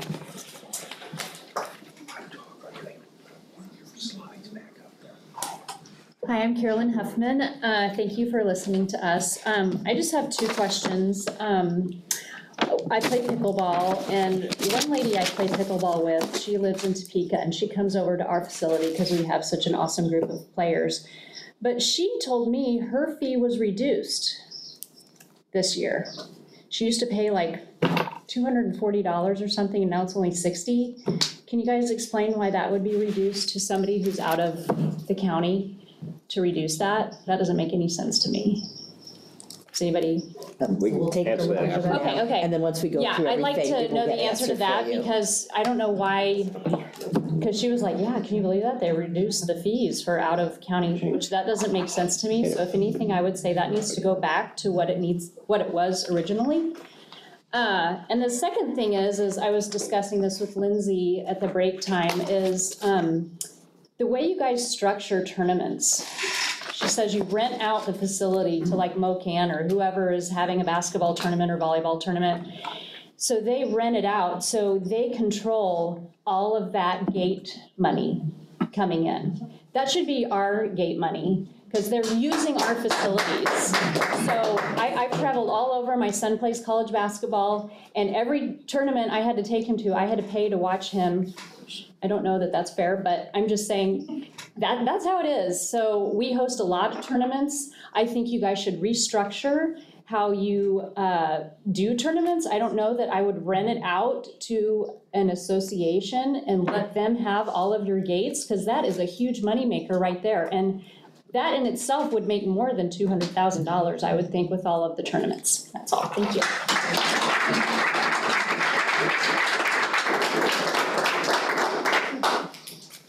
Thanks, Carolyn. John Weiss? John Weiss? Is there a John out there? Oh, okay. Next is Robert and Jackie Chase.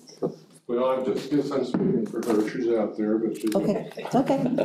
We can separate you out if you, it's not 3 minutes by marriage. She's a KU nurse, and that's why we retired after I left running the Southeast Kansas Mental Health Center after 21 years. And I should tell you I'm an attorney, but I'm not here under any professional reason. Not yet, anyway.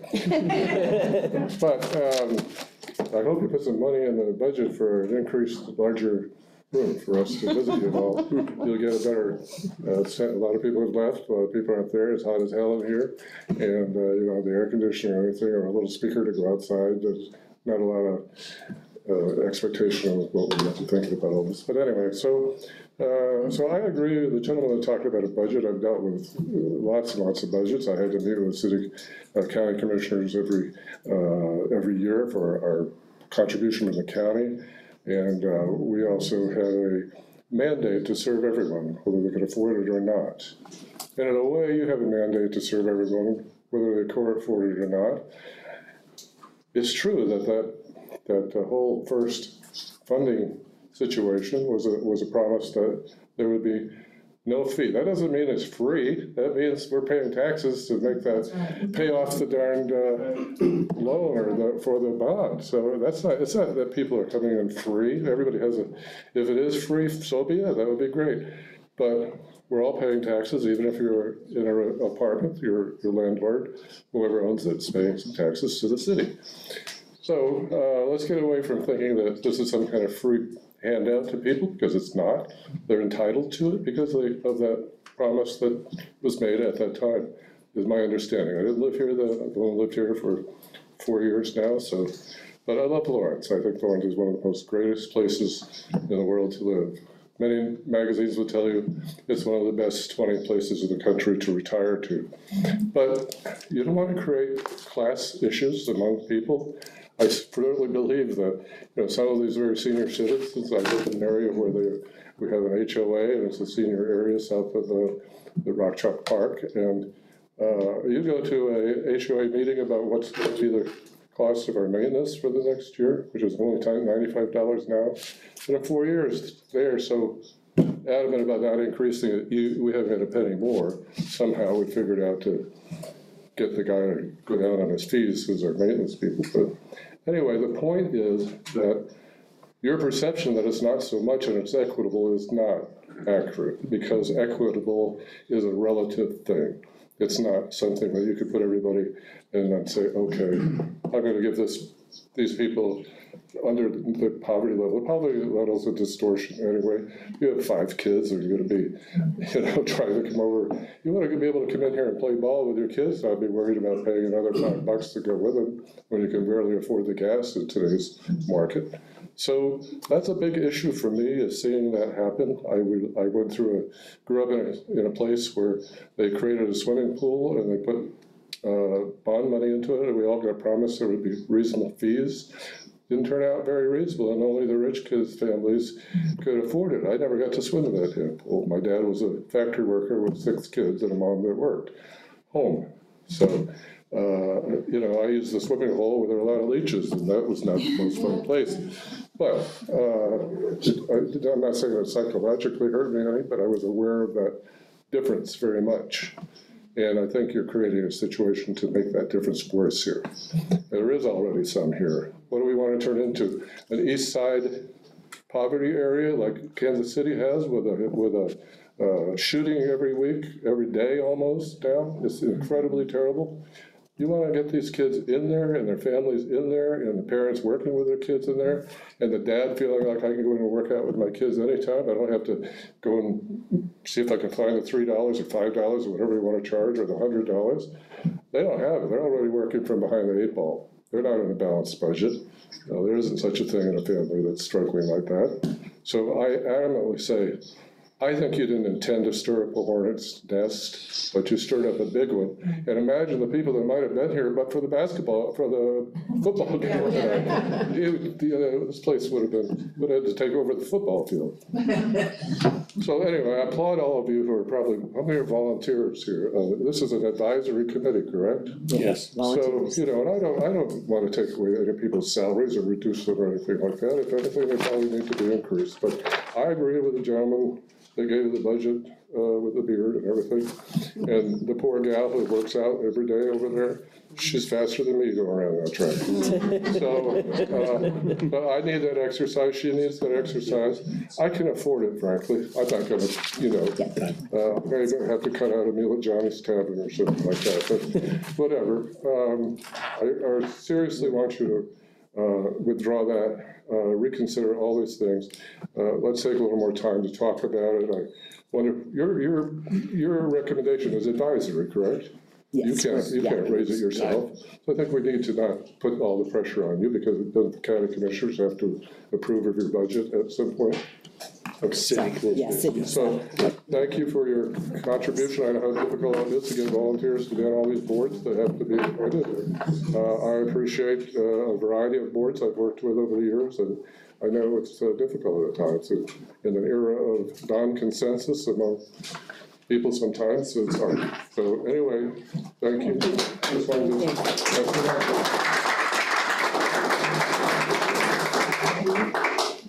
I know I skipped you on the sheet, so yeah, so why don't you come up now, since you were before other people. Could you give me your name again? Kirk Devine. Kirk Devine, thank you. I'm going to keep this incredibly brief, because I thought the gentleman was a rich, said it very well. 200K isn't going to solve this problem, and if he increases with Beaver Play isn't going to really solve this problem. It's got to be much more of a management issue than a revenue issue. I'm not saying revenue isn't a big factor, but it's got to be. And they're attempting to do this without giving us any information about how management makes these decisions. My main frame of reference is SPL. That's where I go. I'm there a lot. I have some pretty good experience as to how the place operates and the strengths and weaknesses of it. And there are plenty of strengths. In fact, I'll say SPL was a beautiful concept. It really was, and people from out of town speak about it. It's a pretty cool thing. It's a sports hub when there really weren't that many. It was almost visionary. So I can give lots of credence.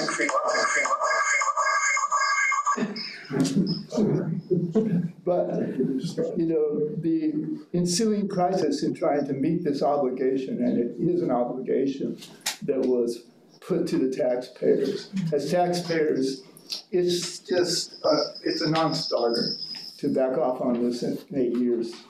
The real problem I have is play for fee puts no accountability or burden on the city and Parks and Rec to manage the situation, manage their way out of the situation.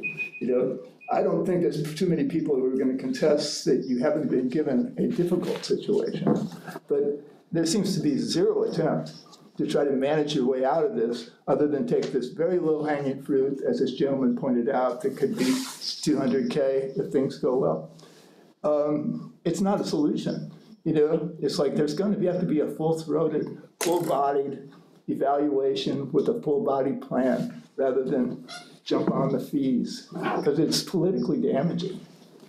I just can't say it any other way. It's just like, I really do have some empathy for Parks and Rec and the advisory board, because I really believe this should be the city commission making the city decision. They burdened you with this task, and they're not going to take political accountability. You guys, we do not have any political access to you. So our only accountability, line of accountability, is getting over to the city commission. It's a decision, particularly based on SPL, that really belongs in their court. This is not an ethical thing to do, and it isn't very smart, as this gentleman said. I'll shut up. That's great.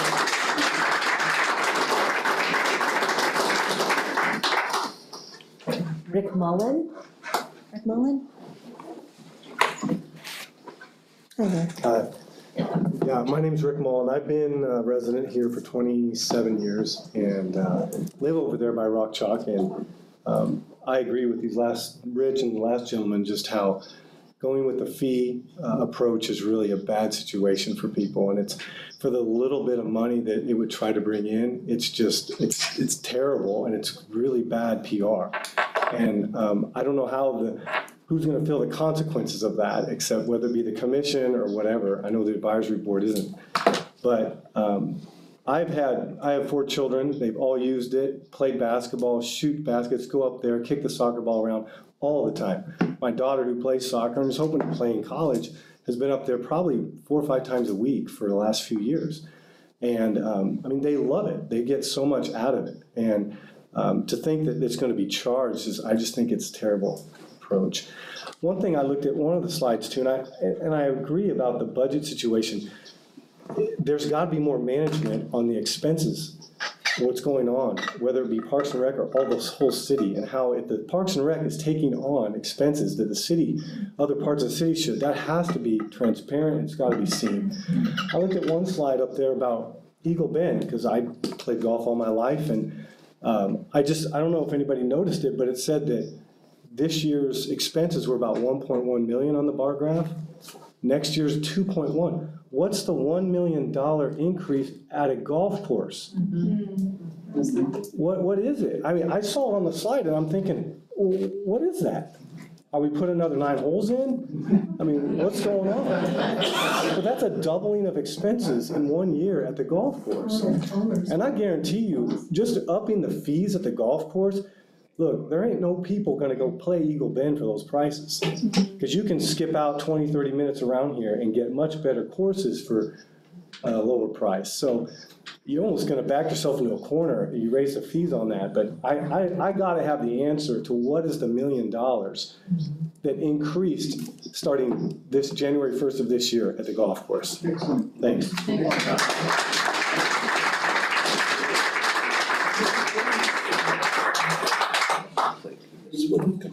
Our next public is David Proto. Hi, David. Can you put up that slide on the increase in expenses over 5 years, 7 years? Yes. Yeah. I would compliment the presentation. It was very good in the time that you had to give it. What struck me, and this isn't a correct assumption, but the allocated expenses are flat for 4 years, and then they're going up now because of the new cost allocation. But if you use that as a trend line, which is not entirely correct, you're going to be doubling your expenses within 5 or 7, 8 years. And so the fees that are up here today, which are proposed, could potentially double in 5 or 7 or 8 years. You probably do have a problem with your costs, but you also have a problem with your cost allocation, which goes back to how they're developing these budgets, which is making this tremendously more expensive as time goes on. I'm not for increasing or adding fees. When I was here in beginning of 2007, I think this really was sold that there wouldn't be fees. That's how it got, that's how it got through. Typical now. 5, 10, it's not you're not doing this, but 5, 10, 15 years later, oh, now we're going to add the fees. That's coming out of this need to either raise your revenues or cut your cost. The city cutting their cost. And I think I agree with who said the city council really is responsible for seeing this done. Absolutely. If they're the final decision makers, they should not, and they want trust in their government, they need to follow through on what's been previously been the case. I hope we don't get into, well, we did not promise fees, so therefore we can put them in. Costs are going up, but this is a tremendous jump. I'm all for the city getting a handle on their cost, and that's part of the reason they're trying to figure this out. Good for them.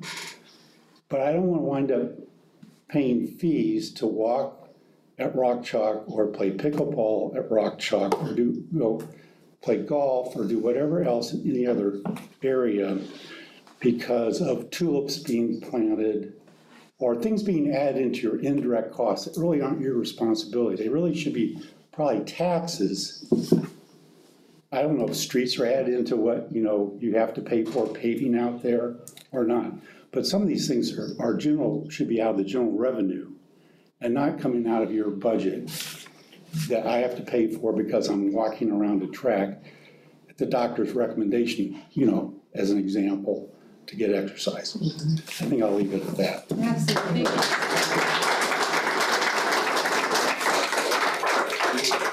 About the parking lot, though, somebody told me that the original developer still gets an annual payment because he, whatever worked out with whatever he was paying for the entire parking lot.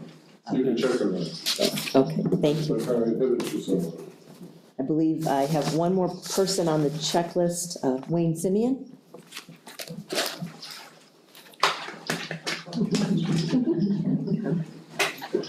Hey, good evening. My name is Wayne Simeon, longtime Lawrence resident. My wife and I, Katie, have 5 kids who get a chance to participate and enjoy the local rec centers here as well. My mom and her family moved here in 1914, 40 years in the factory of Hallmark Cards in Leavenworth, moved them back, so I'm also here speaking on their behalf. Thinking about the sentiment that's been shared in terms of being opposed to the additional fee, and I will call it an additional fee because, again, we did pay for it through a bond and through our taxes. I agree with that sentiment, not only as a citizen, but also someone who helped raise money to fund the initial building of the Lawrence Sports Pavilion as a board member of the Bill Self-Assist Foundation years ago, which donated over $1 million to this, mainly for the main reason that it was going to be free of cost for local constituents. Thinking about the fees, I'm blessed to be able to have the ability to pay fees for my family. Been a long-time youth coach here, but the higher matter of the issue here tonight is we've been lied to. It's a lie because of the expectation that particularly the Lawrence Sports Pavilion was built on. Appreciate the presentation, very helpful.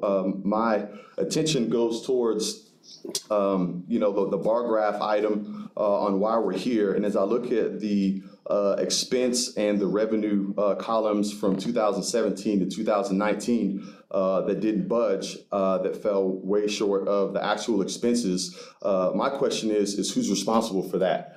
What type of ideas or activations were drawn towards that stalling for those 3 years, and even thinking about some of the efforts that are described to be made in this future movement. It says more effort and more marketing, which leads me to believe that there was a lack of effort and a lack of marketing many years up until this point.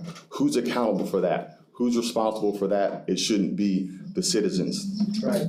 Even in addition to, best case scenario, maybe there's a couple $1 million that's going to be added because of these fees.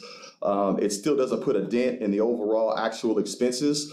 And then also I'm thinking about the recent Lawrence Loop that was just constructed. That was a $10 million project for an asset that isn't going to generate any revenue. Now, I really appreciate and respect that use of recreation in the community. But if you're already operating at a significant deficit, why would you dump $10 million into another facet that isn't going to generate any revenue, that's only going to put you more in the hole as a business entity? Thinking about SPL, it's clear that the design, the features, and the policy don't have anything to do with providing a community service, but that thing was built to generate revenue. All right, that responsibility does not fall on the citizens. That responsibility falls on the people who run it. All right, and so you got to step up and be able to fill that gap. And so I'm boldly against any type of fee, and for the lack of diligence and effort and ingenuity, that should not be sent down onto the constituents to be able to fill that void. Thank you. Right.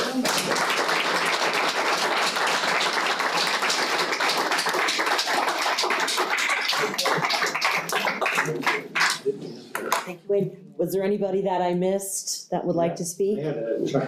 Okay, sorry. I was out there. You're out there. All right, well, why don't we go 1, 2, 3? Sound good? Come on. You say your name? Say your name, please. Sure. This is Mark Beggert, and I'm here representing the Masters Swim Club here in Lawrence. And the subject is pool rental fees. And first of all, I do appreciate your time and effort for putting together this and inviting the public in here to discuss this. It's a little awkward. I've got one little thing that I'm really excited about, and I got 3 minutes, and I can barely clear my throat in 15, so I'll try and do this quickly. We're a club that welcomes anyone 18 years or older that wants to swim or learn to swim. And we have contract coaches. We separate people in swim lanes by their ability. We have workouts for them, but if they don't want to do their workouts, they don't have to. But we keep track of them, and we feel we provide a really good service to the community. It's swimming is a great health benefit, and every year I come around when there's a price increase on lane rentals, try and negotiate things. The thing we're not is a competitive swim club. And one of my questions would be, where do we really fit in that tier group? We are a club that's associated with USMS, which is the United States Masters Swimming Program. And through that, our members have the ability to be competitive at other swim meets. In fact, there are things called postal meets where someone in Brazil has a pool. They sent out a flyer that they're having these races that you can do, and you swim at your pool, submit a time, and you get to know how you did against the world. So that's pretty cool. But the only other thing that I have is we used to always be able to get into the pool at 5:15. And most of our members, or a lot of our members, are working stiffs. And it really makes it hard to come in at 6:30 and get out in time and, make your job and things like that. Our club's been around since the early 90s, and I can remember when we would swim free at the outdoor pool because we had a key and we'd get there at 4:30 in the morning, set up the lane lines.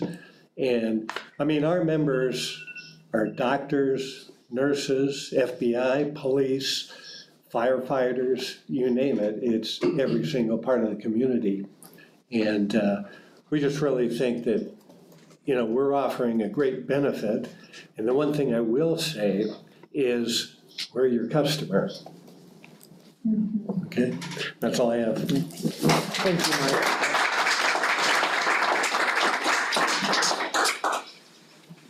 You just state your name, please. I'm Claude Laird, longtime resident of Lawrence and the county. Again, kudos to what you folks do. It's a tough job. Most of the points I wanted to make have already been made. I'm just going to reiterate 2 of them.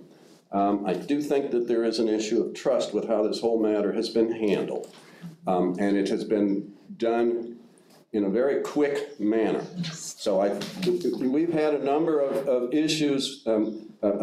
Lisa said that we want to demonstrate trust to the community and trust the community. And I think that it goes both ways, and that statements have been made. There are issues with how this whole thing has been implemented or is trying to be implemented. And so I guess I would simply conclude with a question.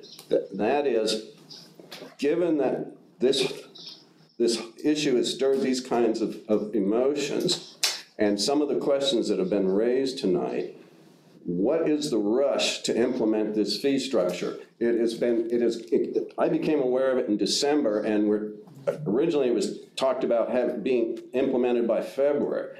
I appreciate the fact that we get to make some inputs on this before it's a done deal. It sounds like it may already be.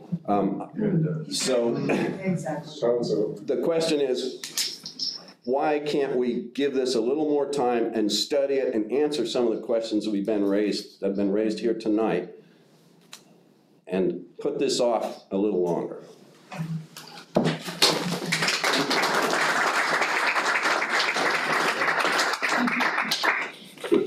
I'm Scott Myers. I've been in Lawrence for 27 years, so there's quite a few of us around. I have a couple comments about two things. One is when we built the facility, it was geared towards being a large facility to attract revenue from tournaments and outside sales tax. That was one of the fundamental concepts. The other one was to recapture sales tax of the money that we were spending outside for not having that facility. Parks and Rec actually wanted a smaller facility. City went after it and said, hey, can we actually make more money by attracting larger tournaments? The answer is yes, and you guys have done a phenomenal job at selling this facility. My problem is that when we proposed the bond for $25 million, that was to build the building, not for the ongoing operations. But the increase in revenue, the sales tax revenue that was generated by XPL, needs to be accounted back into the Parks and Rec budgets. City can't take that, and again, it's not your problem, it's the city's issue. Because that's the only way that you can pay for a net zero operating cost with no fees. You got your turnstiles, but you need the other side of it, especially if you're moving into a PPP type budgeting where you have those indirect expenses now being thrown at you. They need to pony up the rest of the revenue picture so you have a clear and concise understanding and get clarity on your actual budget of what you're trying to shortfall or cover the shortfall. The other aspect of this is once you exclude the low income and fixed income and the folks that are going to get the memberships for free, what else are you selling? If you use the facility on the second floor, you have better options elsewhere. Planet Fitness, Body Boutique, all of those inside and outside the city have better facilities for that type of operation. The one I have an issue with is that if you're going to sell a membership, we should have priority in the use of it. And that's the floor. You guys have sold the floor to the extent that we can't use the floor when we want to use the floor, which is the winter months. We have awesome Parks and Rec. Once the winter's done, starting in March, we're outside. But from November through March, we're inside, and we should have priorities on that. Look at what 2023 January is. No weekend hours. You've sold them to HOA. You might as well have sold the naming rights for the facility. And we're only talking SPL. The rest of the facilities, we all agree that we're going to have to pay for use. It's been that way forever. Back in 2016, it was recognized by the city manager that you had no ability to do facility level management. Doesn't appear that you still have. And the city has to provide that transparency to those budget numbers of that increased sales tax revenue stream and apply it towards yours, and then we can have a discussion about fees. Because if we don't have that transparency and clarity, we cannot have and you need to push back to the city council and say, we need to go back and revisit this, because it was promised at zero, just for SPL. And that overages or that surplus in sales tax dollars should be funding the rest of your operation, and it's not. Got to get back to the city, get clarity and transparency. Appreciate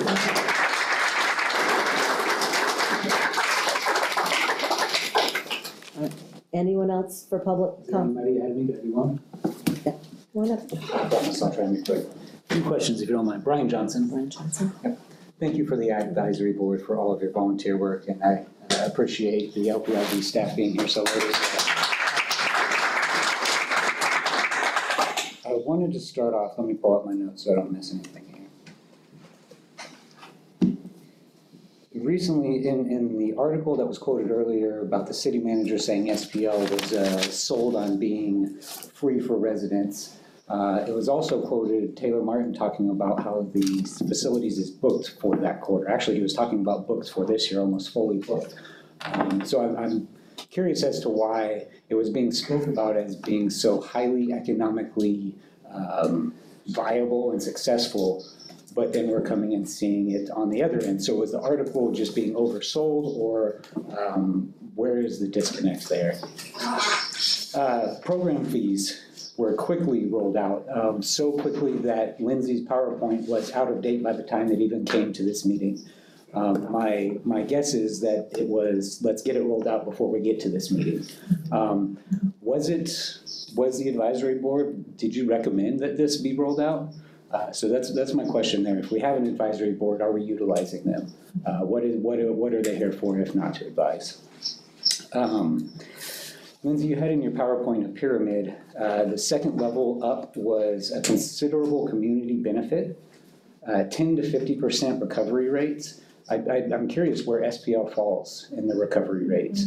And are we trying to push it above that 50%? If it's falling in the 30%, then it's healthily where it needs to be, according to what you're presenting in your presentation. Also, it was brought up about sponsors earlier. I'm a sponsor of SPL. I have a sign there. I had one for, started in 2018. I think it was John Blazik had brought up that there wasn't much effort put into sponsorship, and I can speak to that firsthand. I had a crazy amount of issues just trying to get paid the first time and get up there in 2019, and then my sign sat, and until it had to be taken down and replaced, no staff ever called me to reinstitute or get a new contract.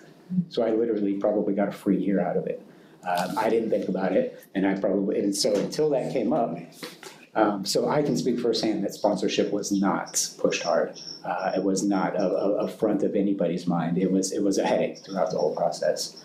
And finally, I don't know if this is of importance or not, but it is to me. A lot of the people who are making these decisions for us don't live in Lawrence. The vast majority of the assistant directors for LPRD do not live in Lawrence. And I feel like decisions that are going to affect, it's easy to make decisions with somebody else's money. This is our money.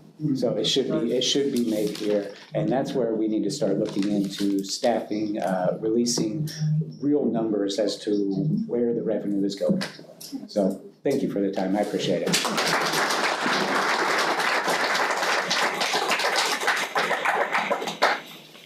Any other public comments in our building right now? Yes, ma'am. Come on up, state your name, please. My name is Eric Trentz. I'm 25. I've lived almost my entire life here in Lawrence. Worked at Holcomb, coached soccer in Lawrence for 4 years, coached basketball at Central Middle School for 3 years.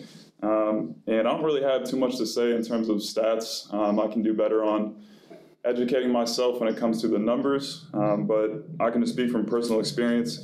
Not only are the community centers of Lawrence a huge blessing to just the entire city, but especially for people who are between the ages of 18 and 30, who might not attend KU or have the money to pay for a gym membership. You know, we really benefit from having these community centers free. Like, I just got done shooting baskets at the East Lawrence Center. I attend pretty much all of the community centers at least like once a week to play pickup basketball, exercise with my friends. And for the city, you know, we've seen an increase in crime, specifically drug-related crime, drug overdoses occurring in young people. And the last thing that I feel like that we need for the city is to cut out another opportunity for people who are close to my age, young adults, to have that outlet to, you know, exercise, which will benefit not only their physical health, but mental health. Yeah, that's it.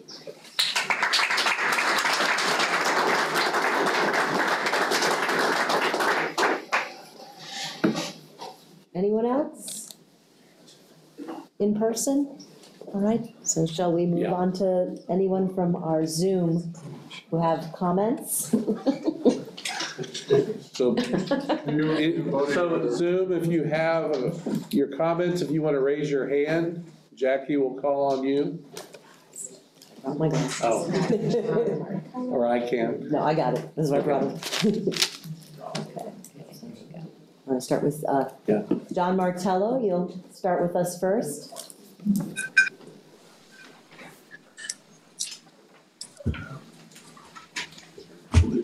Hello, everybody.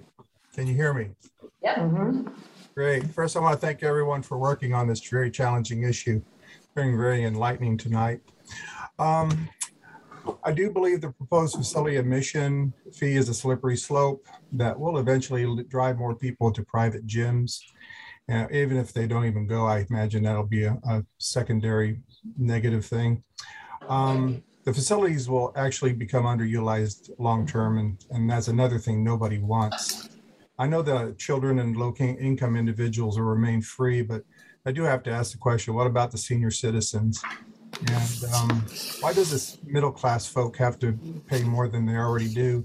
They're already financially strapped, and really, they need these free facilities. So putting this on the back of the middle class who have to pay the taxes and then now pay fees is not really fair at all.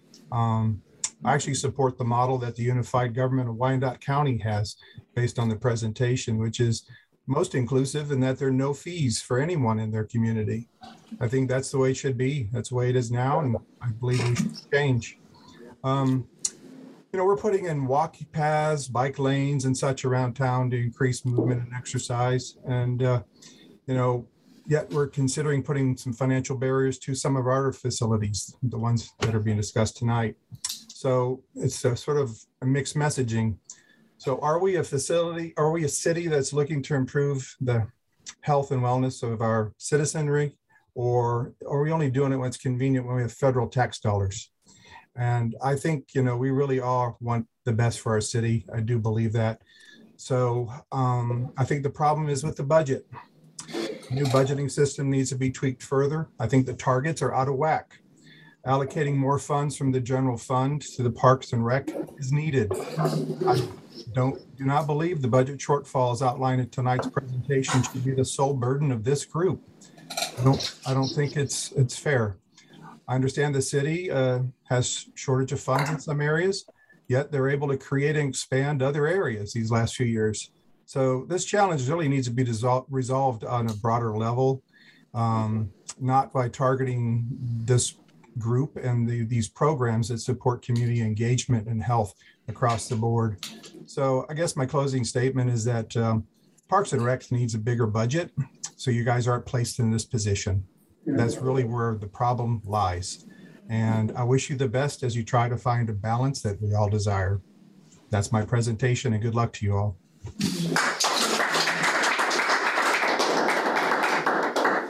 Thanks, John. Barbara, you're next with your hand up for 3 minutes. Hello, can you hear me? Yep. Yes. Good. We love Lawrence Parks and Recreation. It's one of the things that when we retired and moved here, we were most impressed by. Not only the facilities, but all of the other things you do, the Christmas lights, the beds down in on Mass Street, all of the things that you do, the parks, the travel. I want to absolutely recommend Gail Sigurdson for her contribution to people who are 50 and over. I mean, she is a fabulous resource. But I think your problem lies in the city not giving you, I agree with the person before, it's the city budget not giving you enough to do all of the things that you do. And so if you could tell us what we need to do to talk to the council, that would be very helpful, because the benefits that you give are outweighing the money that you're given to do them. So it's not the revenue versus your budget, it's how much wonderful things you do that are not recognized by the city council. And I think that's what we need to address. But my other issue is also that all of the city employees ought to have free access. I'm not one, so this is disinterested. All of the city employees need to have access to the sports facilities. So the woman who gets to Rock Chalk and opens at 6 a.m. and leaves at 10 a.m., if she wants to come back at 4 and do granny basketball, she has to pay a fee to enter. I don't think that's fair.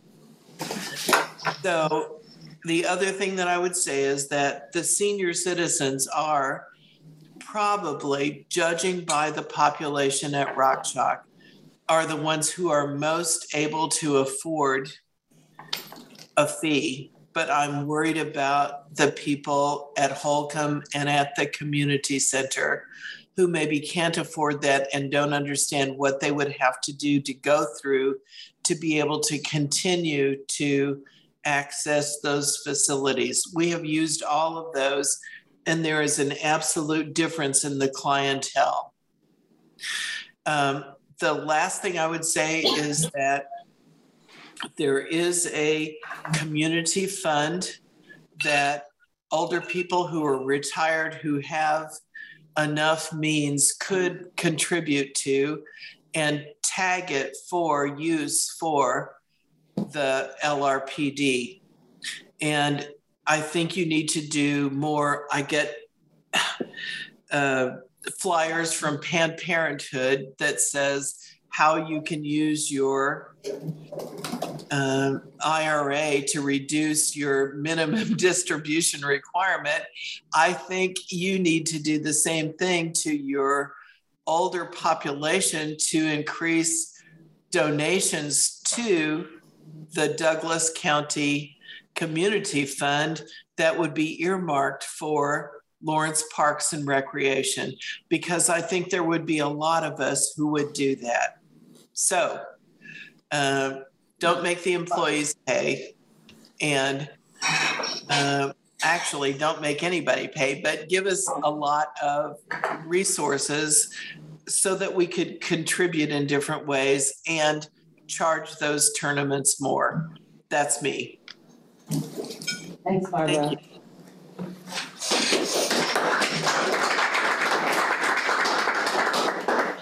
Is there anyone else on Zoom that hasn't raised their hand yet that wants to speak?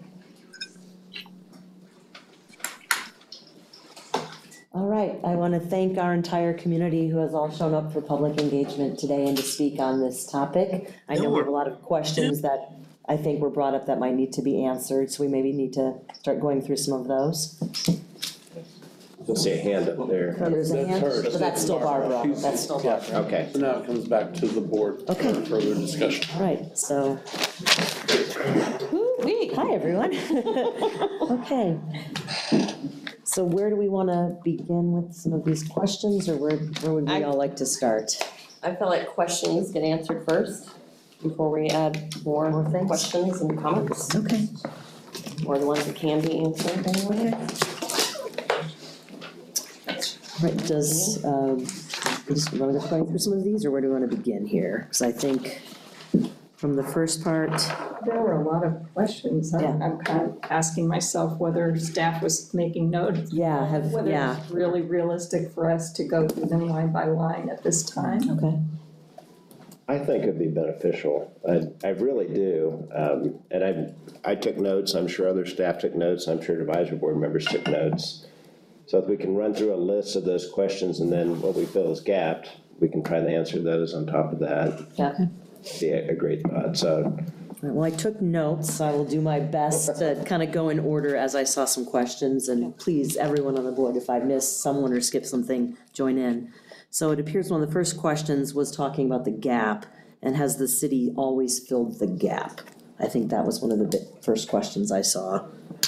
I think I would say that Mark can better answer that. He's the budget expert for the department and has continuity with tenure in the city of the department. So there's always been a funding equation. Mark Ecker, Assistant Director. There's a funding equation that goes on the rec side and golf side. So there's always a tax-supported piece and a revenue-supported piece. What's happened over the years through COVID especially is that revenues weren't increasing, but the tax-supported was. So if we're trying to balance back to a cost recovery percentage, that's where we've kind of gotten out of whack over the last 3 years, basically. And then going into COVID, we really weren't increasing fees, and we basically stopped in 2020. So that's where we're kind of getting off balance a little bit. So trying to get this back to a little bit closer cost recovery model of 30%. So the cost recovery percentage, it seems like that's a big, I mean, that's a sort of an anchor point, right? So that's the subsidy model in the cost recovery pyramid. So user fees, let's say it's entry-level swim class, it recovers 25%. It means the city is supporting Parks and Rec, 75% subsidizes that program. So why is the predicted revenues or actual revenues not equal to expenses? I think that's a question I heard also in there. Revenues will never equal expenses unless we were doing an enterprise fund and we were 100% cost recovery. So the programs are subsidized. And then is there a second subsidy? I think that's where the question was going, whether it be general fund or sales tax, to fix the budget. If you're below revenues and your cost recovery for programs, should that fix it? And so that's where I think the question mark is, what's historically been the history on the revenues? And during the COVID we didn't really touch that for the 2020-21. Yeah, Mark Hecker, Assistant Director. So we've changed our funding models a little bit over the years. So in the past, golf course was a standalone enterprise fund. So basically it had to produce the revenue to operate the place capital improvement projects out there. So it did a nice job of supporting the operational costs. On the rec side, we had like I said before, we had a revenue that weren't hitting our revenue targets. We had to cut the expense side on the budget. So in 2019, we rolled both of those funds into the general fund. There might have been 20, but we rolled both of those into the general fund to make it a cleaner budget process. So it removed a little bit of delineation of those separate budgets and separate funding mechanisms. But, you know, it all comes down to hitting targets. And, you know, we set targets like this year's budget target. We were supposed to increase revenue by $1.2 million. So that's a lot of what we work with the task force is what scenarios can we come up for 1.2. And, you know, then I give the task force credit. We came up with some ideas. Now, were they plausible? Were they sellable? That's what we're talking about tonight. But it's always a little bit of a push when you start trying to increase revenues in certain areas. And the thing you have to look at is a little bit of equity. So you don't want to increase this program, you know, a very high percentage and then don't touch this one. Or this one goes crazy up 30, 40, 70%. And this one only goes up 4%. So that's the balancing act in this. And that's what's really hard on trying to keep these budgets balanced between program sets. Thanks, Mark. So I think there was another question about the bond and how Rockshot was paid. Yeah. We need to ask further questions to his response. I'm sorry, what? Are we permitted to ask further questions to his response? Can we work on finding that more information for the community with? Yeah, and I think Wayne had some, I mean, you referred to the Build Self Foundation, whatever. But we need to find out authoritatively, was that just a political thing, or was it actually, you know, sort of contractual thing with citizens that they wouldn't have to pay? And I don't recall there being a bond issue. I think there was a existing sales tax from the 1990s that had paid off the indoor pool. And the thought was, well, there's now capacity within this existing sales tax. So I think some of the discussion was at the city commission level and not a bond that was voted on by the public. We need to get clear on that. It was. That's exactly what happened. We had paid off all of the, because this even was prior to me, they had done several projects with the sales tax. And they had basically, this is a tax without a sunset, had a lot of projects for Parks and Recreation at the time. And I know people have always, there have been community people that have said that it's the Parks and Recreation tax because that's the way it was sold to the community, but it could be used in a variety of different things in the city. So we were looking at a second generation for the use of the sales tax, and we had pushed, we were putting some other things on the table previously, and then SPL became the topic at that point. Mark Eckers. He can speak to it a lot better than I. Yeah, Roger summarized it well, but basically, first generation of the sales tax was 94, so basically 96 projects. So it was the golf course, indoor aquatic center, outdoor aquatic center renovation, and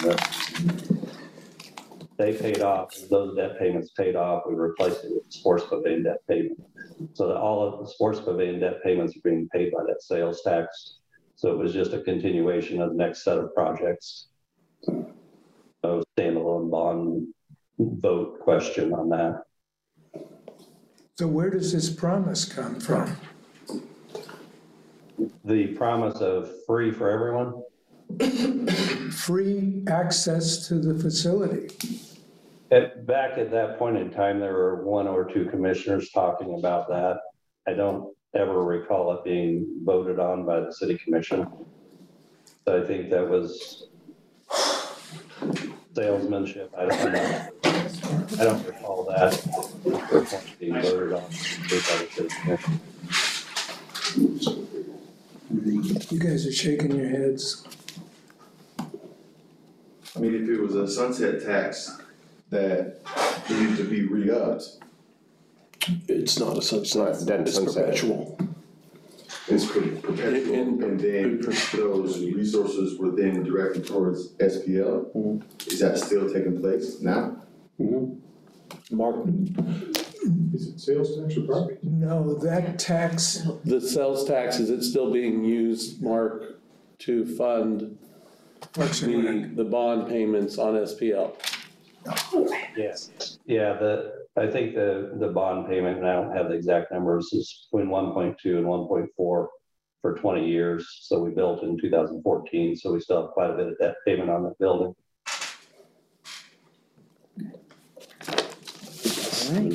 My understanding, and I don't remember where this comes from, is that once the projects that were associated with the new sales tax, which was, as I remember, the Parks and Recreation, like capital master plan. Once we got those things done, then, and it was like 20 years or whatever, then the obligation to maintain the sales tax for Parks and Rec, by the city manager's decision, I think, it then said, no, that language of that sales tax says blah, blah, blah, blah, blah, blah, or other expenses that's needed. They all, and once the projects were done, then that sales tax was, as far as I know, reallocated, just pumped into the general fund. But that still doesn't get us to the point of, was this officially guaranteed to be free? So where do we? I mean, there's gotta be a document if it was. Yeah. Well, there's sure a lot of people that think that. I know, but you could think. But you could think it because the city commission said it. a city commissioner may have said it, because I think there was one statement by one city commissioner that I found from way back when, 14 or 15, in the Journal World that said that. But I don't think it ever went to a city commission vote. Well, it could have been all 5 of them said, yeah, fine, we'll do that. But it was never legally. Formally adopted. I think so. Next thing, okay, let's move, That is the thing, though, the lack of the clarity and the transparency, even for people that operate in this space on a daily basis. If you guys can't come to that clarity and transparency, why do you start with a fee? Start with getting clarity and transparency around those issues for people that are full-time employees or task force members or board members. Start with clearing that up before you go to fees February 1st and March 1st. okay. Absolutely. So, let's see. Next question. Other questions? I know there was a question about the pickleball fees being reduced. That was a non-resident. Non-resident, yeah. So somebody from Topeka said they had previously paid $240 and now we're paying $60. It's an out of county. Yeah, Out of county, yeah. What I recall, the non-resident fee was higher at Sports Pavilion Lawrence at one point, and it got changed. But I also don't have the numbers of how many people were paying that fee. I think they were pretty minimal that were using it. And that was, I believe, part of the reason that it was lowered, because they weren't getting that much usage out of it. Okay. That would have So followed. are you that. confirming that the non-resident fee has been lowered? I don't know. Yes, it was. I can't remember what the starting fee was. It was I know now it is 60. It is 60. I just can't remember what it went from. If you remember to. the board, it was brought to the board at one point, and I know there was conversation about the resident versus non-resident.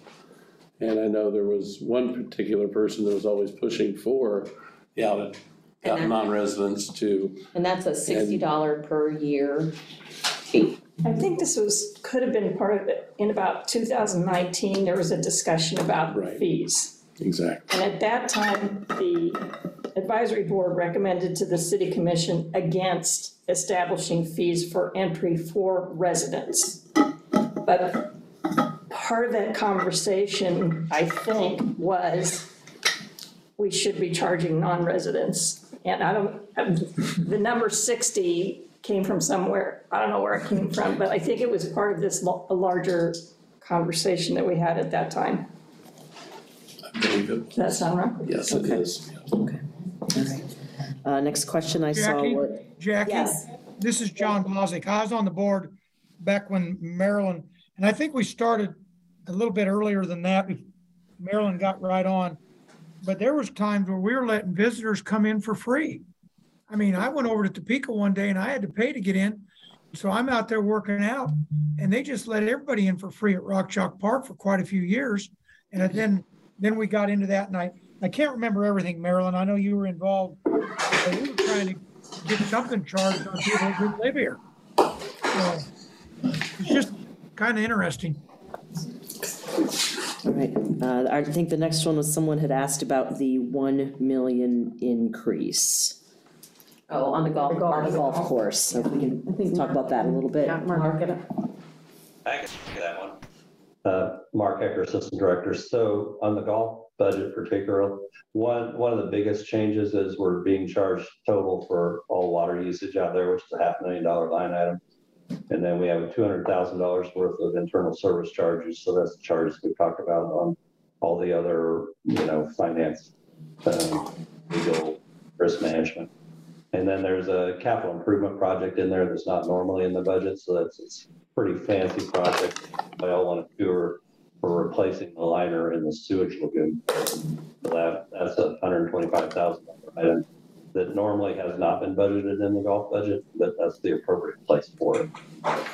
So that comes up to almost a $1 million difference. The other difference is the increase in hourly wages for full-time and part-time staff. Thanks, Mark.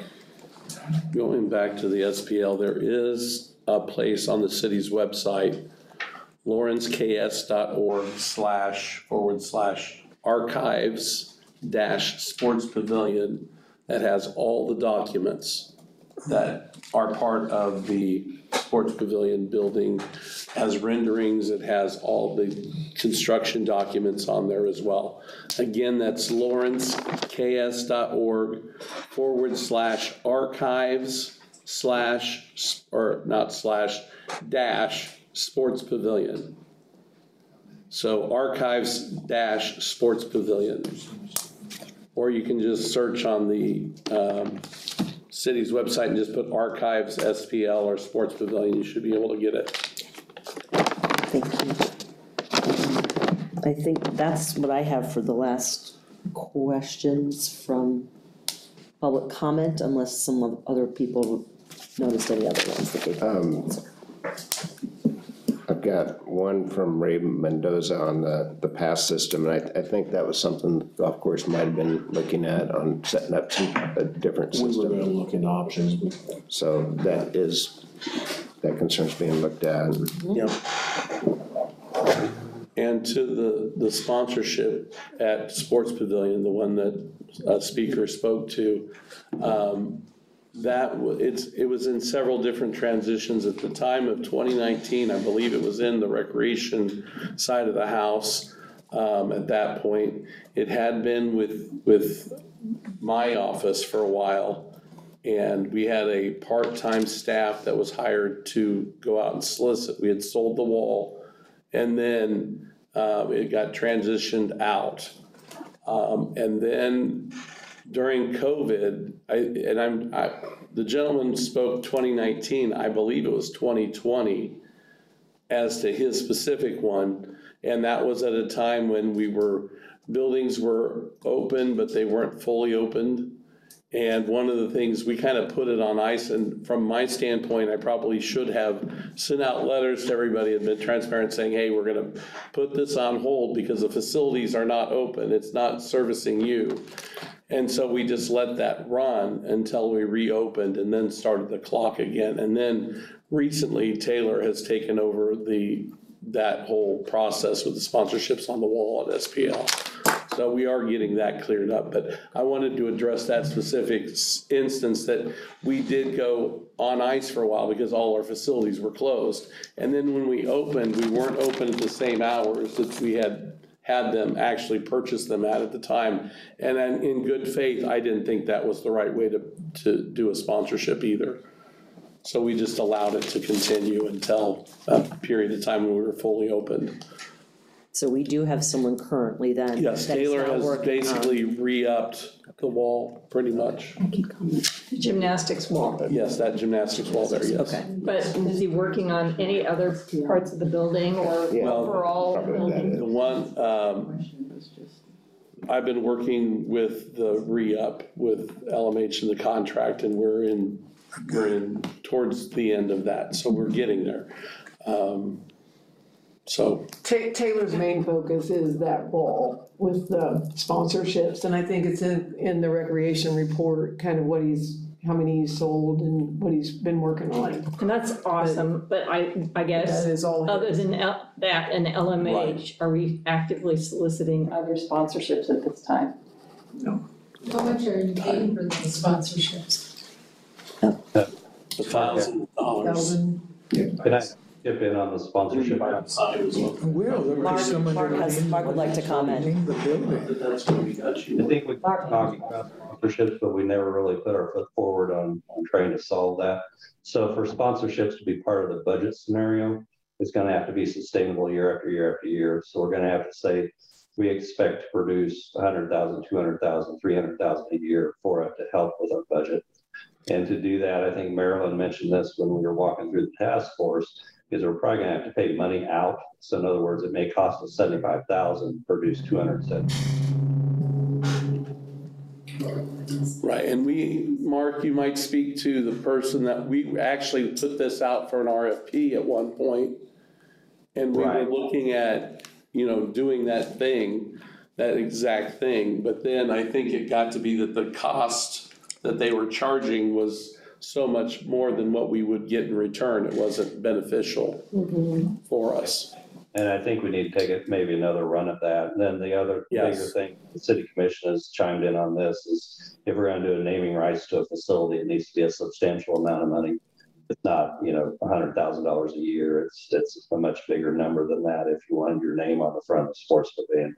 And we haven't put resources towards selling that. And, there are professional companies that do this for a living that can bring in a bigger name than we as staff can do. So, I think if we want to keep talking about this, we need to set a target and then set a program, make it happen. Otherwise, we're just going to keep fumbling around like we have since the sports pavilion opened, basically. Yeah. I can jump in and answer. Oh, sorry. Go ahead. I think we need to decide what we're going to do from now. Right, well, are there any other questions for? I had one more question to answer. Lindsay Hart, Assistant Director. I was gonna answer Brian's question about SPL. I haven't forgot you. So SPL, on the tier chart, as you mentioned, falls in tier 2, which should bring in cost recovery of 25 to 50% as a staffed facility. They are budgeted to bring in, or to be at about 41% cost recovery. In 22, the way their revenues are coming in, they're going to be sitting at about 15, maybe 20%. So even with our proposed fees, admission fees, all these things combined, it could possibly get them up to maybe 25%, but they're going to be hard pressed to even hit 30%. So again, they're getting close, but they are below. So there is room to grow. I know in the article, I don't have all the context in front of me, but I know the full tournament season, January through May, is completely booked, but summer and then into the fall definitely has room to increase bookings and rentals and things like that. Appreciate it. To some on the tournaments, and it may have been you that mentioned this, when it first came out, it was a new toy in the region. A lot of interest, and then we had competition from Hy-Vee Center and some others that the sports teams, or the basketball in particular is what I'm thinking of, they shop and who's going to cut them the best deal. And last year, I know staff I said, no, we're not going to give away an extra $15,000 or $25,000. The idea was they should come here and they say, Lawrence is great, we want to come back here. But it's a unique group of people that go out for these tournaments, and as more competition for facilities came up, Lindsay could talk about the numbers, but our numbers are down dramatically on tournament revenues. Granted, some of that's coming out of. Can I ask Wayne a question? Do you know the reputation of SPL versus regional spaces for tournaments? Well, clearly it's a state-of-the-art facility, but like any business, there is competition. Right. And whether it's in the weekend tournament fulfillment space, or whether it's in the marketing and naming rights space, and so people are going to go where they can get the best deal. I understand want to be competitive within that, but again, looking at the budget and the significant deficit in expenses and revenue, can beggars really be choosers in this? Can we really have the expectation that for the naming rights of the Lawrence Sports Pavilion, that hey, it has to be 2.x million over X amount of years, when maybe we do have a smaller offer on the table? Like, we have numbers we got to hit, here in this. And I don't know of any other business or entity or budget that gets the luxury of continuing to operate in the same way with a significant deficit and not making any type of significant changes that don't come with passing the buck on to somebody else. Now, I will say that we are limited here in terms of hotel space. Obviously, the centrality in Kansas City to an airport, but when this place did first open, there were marquee tournaments from across the country that did see this as a viable destination. And there's got to be bigger symptoms. I even look across the parking lot and see the Best Western Plus that was established right there to clearly be able to benefit from those tournaments. If Best Western Plus has to sell and change a name, wow, someone's missing the mark in terms of being able to generate enough business on the weekends and tournaments to keep one hotel open that's right across a parking lot that will be a preference for any team or any family to stay at. And so it seems to be like a lot of bigger issues, you know, and that, you know, the fee is a symptom of a bigger issue that really needs to be addressed. Jackie, this is John Blazik. Jackie? Yeah, John, we're here. I'd like to pigtail off that gentleman because that's what I do all summer. I travel the country working with referees. And I'd like to reiterate what he just said. When this opened up, I want to say 8 years ago, I don't know. This was the hot place to come. Now, I think they added videotape. We just were told that, I think, last 3-4 months ago, which I think will be good because they can sell some videoing. I go all over the country. Right now, they're starting to go to newer places. They're starting to go where they can fly in, have more housing, different things. I have no clue what Lawrence Sports Pavilion charges for a weekend tournament compared to the Hy-Vee Center or the Forum in Wichita or the new one in Omaha, but everybody's got them now. And I think they've got to do something to be competitive because right now, those teams aren't coming here anymore. And you can see that in your data and your line items on how much Sports Pavilion is below on their budget. So I would like to just reiterate what he just said. Thanks, John. All right, any more questions or comments from our advisory board? There was Yes. 2 questions that I think, I mean, I'm sure we can't like dig in and answer everything exactly tonight, but one regarding the actual budgets of each facility and how they compare and which ones are doing well and which ones aren't. That was brought up by somebody, and do we have that? I mean, is that how it's broken down? And then also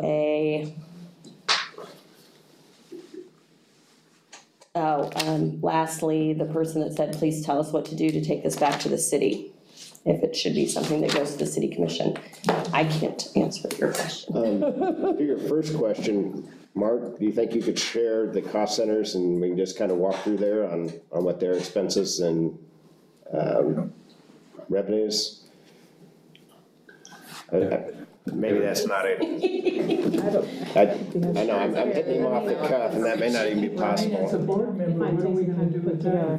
Yeah. I mean, that's not our job. It's not our job. It's not our job to approve the operating budget or anything like that. I think that what, if I recall, this all came about is staff, Derek and Lindsay and others came to us and said, we've been ordered to close a $1.2 million gap. And then the advisory board said, can we please be part of that conversation rather than it just being a staff conversation?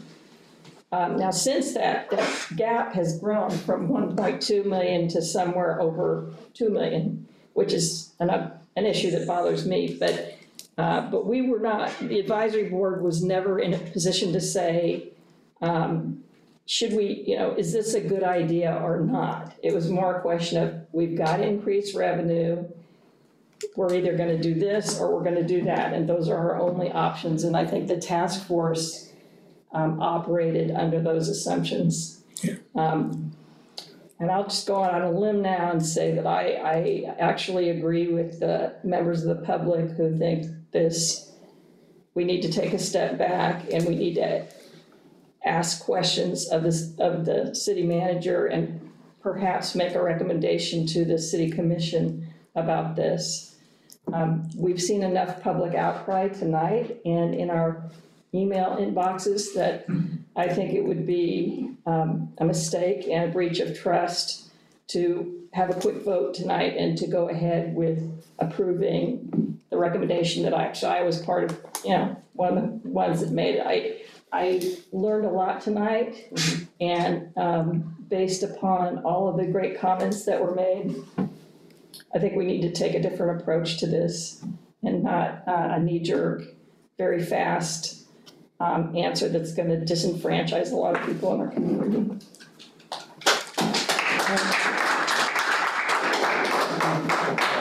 You guys, your clapping isn't helping. Jackie? It really isn't. It becomes intimidating. Jackie? Yes, John. You know, really.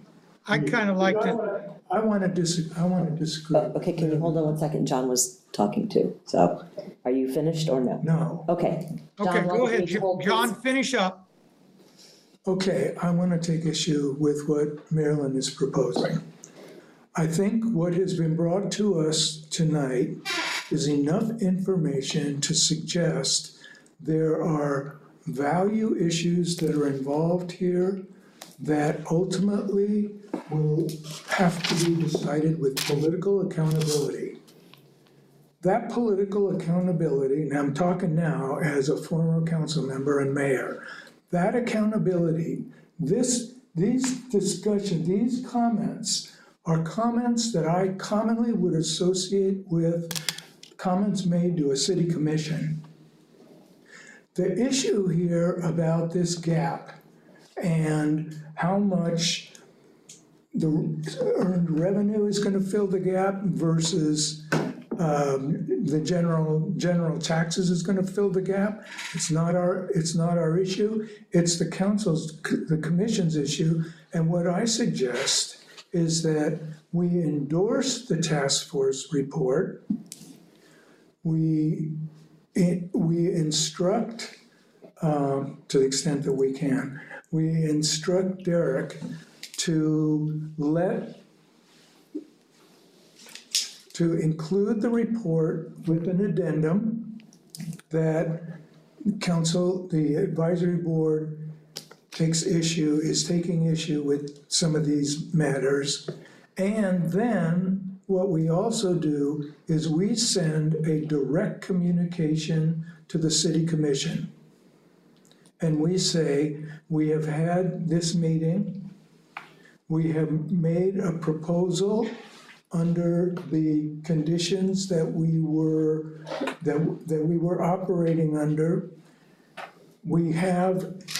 You have access to the task force report. We recommend that you address the task force report and the resident comments at a city commission meeting. I mean, what can we do? We can't solve this issue. We've been asked to make a recommendation, and you are saying that you think we should vote to approve the recommendation. That the task force came up with. Yeah, I think we differ on that. With the caveat, John Blazik? Yes, this is John Blazik. I just have 2 or 3 things. I took some notes too, and Jackie, I just want to make it really clear. When I came on this board 6 years ago, this is an advisory board. Okay? When we vote for things, it's supposed to go to the city council. I never volunteered for this position on this advisory board to make decisions that affects people's pocketbooks. That's not my job. That's your city council and city manager and Derek. They make the big decisions, the big bucks. That's number one. Number two, if you're going to ask me to vote, I'm going to vote no. I don't agree with it. I don't like it until I see what Derek has done within the department of staffing, of programs, because it was really obvious, and I didn't think of this, and I love the bike route, but when we're over budget, why do we drop that kind of money? It's obvious nobody's told no. State money. The other thing, let me finish, John. I listen to you. The other thing that really bothers me, and community members need to understand this, and I've talked to Derek about it for 2 or 3 years. I know he doesn't want to listen, nor does anybody else. We have people making these decisions on increase of pay, and 6 of the 7 assistant directors don't live in our community, people. They don't pay this. They come to work, they go home. You need to know that. And it was mentioned by a gentleman earlier. I wanted to reiterate that. The other thing, the city employee, the young lady that spoke, had a lot of information she didn't give us, but she did make a comment. I've worked there behind the scenes. There's a lot of places to cut. We all got an email from a community member. There are 100, I want to say 49 or 52 employees, city employees that are $90,000 and up. You don't think you can't cut funds or cross-train or not fill That concerns me as a taxpayer, and that's what I'm here for. And I leave this decision up to the city council and the city manager. That's why they're paid. And there's got to be direction from Derek since he's the director. Thank you, Jackie. Thanks, John. May I make a comment? John, you're more than welcome to come in. I'd be glad to show you the org charts from 2017 to now.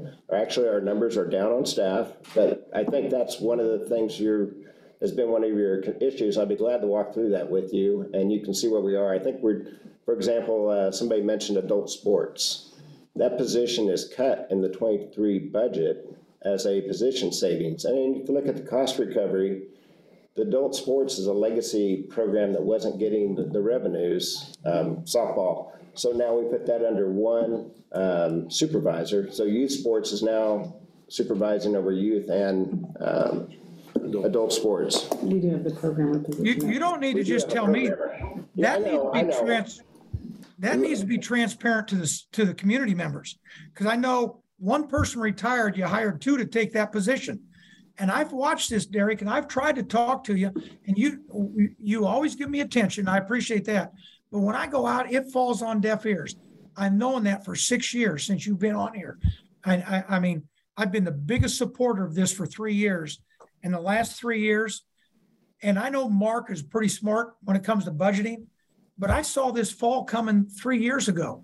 All I had to do was watch your numbers and participation, and people that don't live here, nobody knows, and your office is locked and things like that. I mean, I watched this. I just watched the budget. I mean, that was an easy thing to follow. So I know you'll always take time for me. I appreciate that. But when I walk out, it's dropped. So I think you need to make the city, the community members, the taxpayers transparent on what you're doing. Okay. Thank you.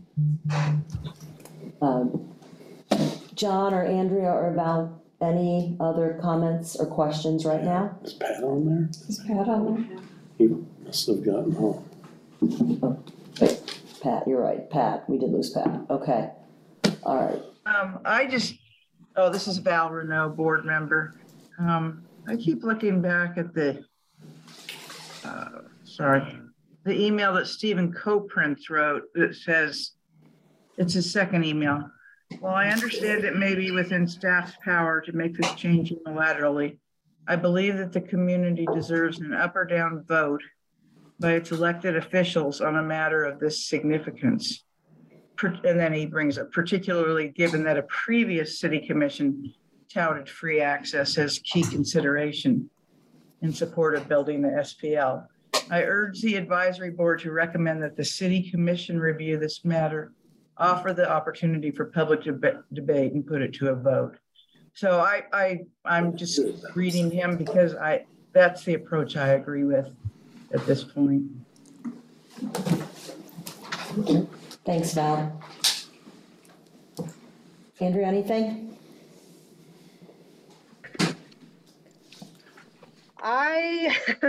Listening through everybody this evening, I'd have to say that I kind of agree that it's really not a place for us to be making that kind of decision for the community. And I don't really feel comfortable making that vote. I am inclined, if we are forced to vote on it, that my answer would have to be no this evening, but I think we definitely need to think about this more and or put it to the commission at this point. So thank you.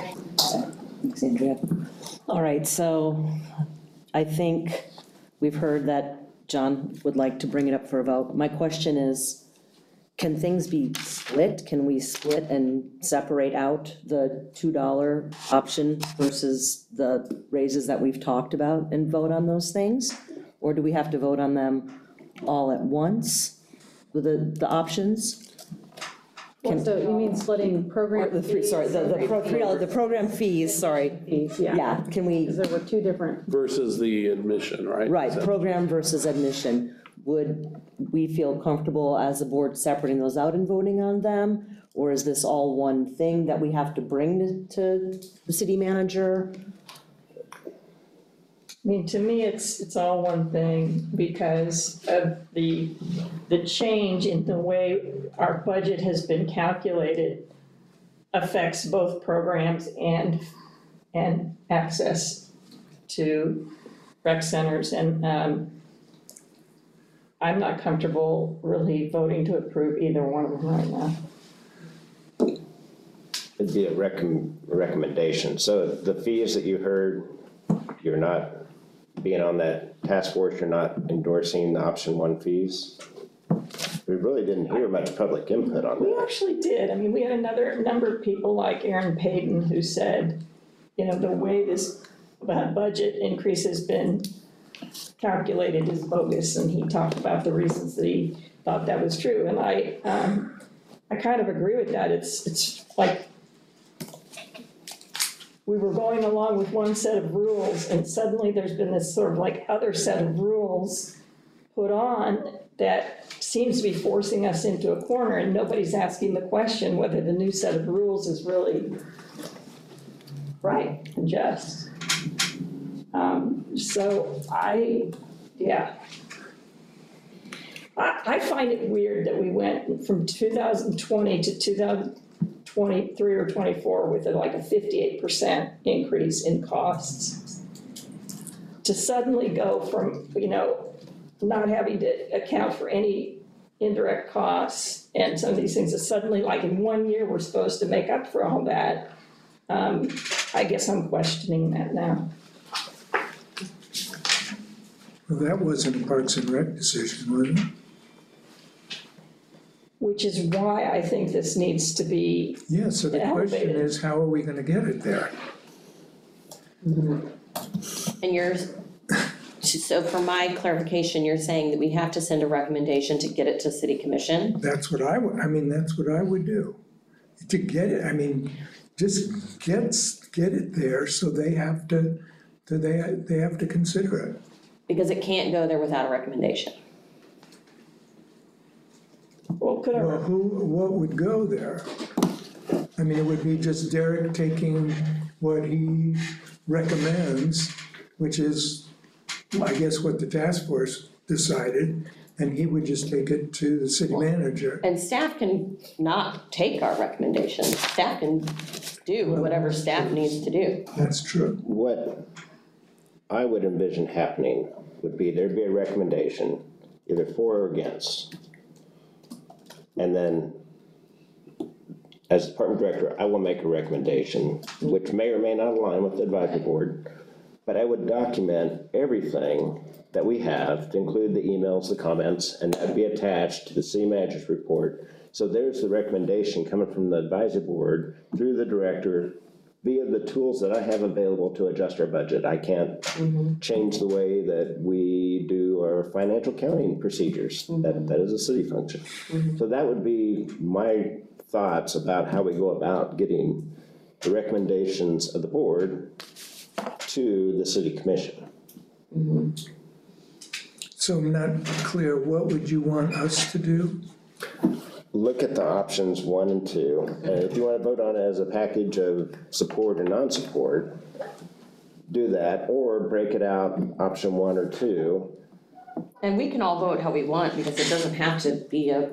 No. No. Yeah, yes. Okay, so we can all say what we personally recommend, and then you take that information.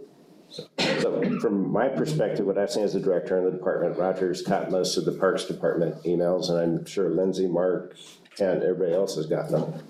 I would say a very high percentage has all been about admission fees to rec centers. Great. Really I've had some feedback on fees adjustments, really not that much. You may have gotten quite a bit more, Marilyn, than I did, but, I've heard from the golf community and some, off-site meetings, and I've heard from Ray a couple times, and we've had good conversations with the group, but really haven't had much input on the fee structures, which is the option 1, because you also discussed, how do we fill this budget gap? That budget gap still exists. We were $900,000 down in 2022, and even with these adjustments, we're down $2 million. So if we do not do something, how should the city fill that gap? 21 positions 20 positions, and it won't come from all recreation. And to Don's point, we're in the same position as the school district on a lot of this on the budgets. So as we go into the budgets, we will have those discussions with the city manager's office and with other departments as we look at what do the numbers look like for 2024? Where's the tax base? What's going on? So that's just part of the discussion. If you have other ideas that fill in that budget gap, put those in the recommendation. Or in your thoughts in the comments, if John's, if it's an addendum to the recommendation. You're assuming that budget gap is legitimate and reflects the desires of the community. And I think what we're hearing tonight makes me question that. You know, there were a lot of people who were very supportive of the department and everything we do and said, you guys should be given more money. And I think we need to, at least I'm interested in pushing that question forward to your superiors. I think that would be an addendum to a recommendation. And to the point of the priority-based budgeting, if everything's a priority, then nothing is a priority. So we went to the cuts with Prairie Park Nature Center. Would there still be an admission fee for Prairie Park? And is that consistent? Maybe it is, maybe it's not. But everybody said, do not, let's say Prairie Park Nature Center. So our goal, our task of the department is make them financially sustainable for the future.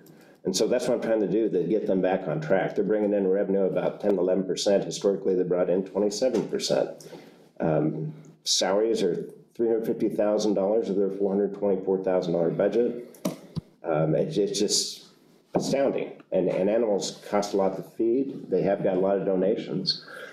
But it's going to be, if we don't do this, then what is a tier 4? We have 3 tier 4s, cemeteries, levees, Prairie Park Nature Center, and golf. And every department has tier 4s and we have tier 1s. So I think the priority-based budgeting is going to come up again on, what's sustainable and how we're going forward. And I totally get it. This is not easy and it's not simple recommendations. And the tools of a director are very limited. We do make changes in staffing, so when a position was lost, we put the priority to put that position, when the adult supervisor left, over at the East Lawrence Center, so they'd have a full-time person over there. And we chose not to fill that supervisor position, so. Well, maybe what we do then is we split the issues. Okay, and we vote on each of them, and then what I would do is make sure that we as an advisory board, we communicated with the mayor and city commission and said, this is an issue that goes beyond, And do we all individually do that? Do we draft a letter from the board? How does that? I mean, in the last time this all came up, the chair, which was me at the time, I drafted a letter that the advisory board approved. Yeah. I mean, because for me, I think we could split the two things out. I know I've made it pretty clear how I feel about the fees. I do not think we should charge anything for our community to pay to go to any of our centers. I've felt that way from day one, but I wanted to hear everybody else. But I really think sponsorship is a gaping hole in Parks and Rec and in our community. And I think that needs to come to the forefront. And as Mark had mentioned earlier, we need to come up with a number. So maybe we need to come up with a number, and that needs to be how this matching needs to begin for Parks and Rec at this point. So we're not taking it back to our citizens and the people who live in Douglas County. We're going to start finding other ways to raise our revenues so it doesn't come back to the people constantly. And I don't know if that can be tied in or that has to be in a letter or how we roll with that too. I think that would be a longer term.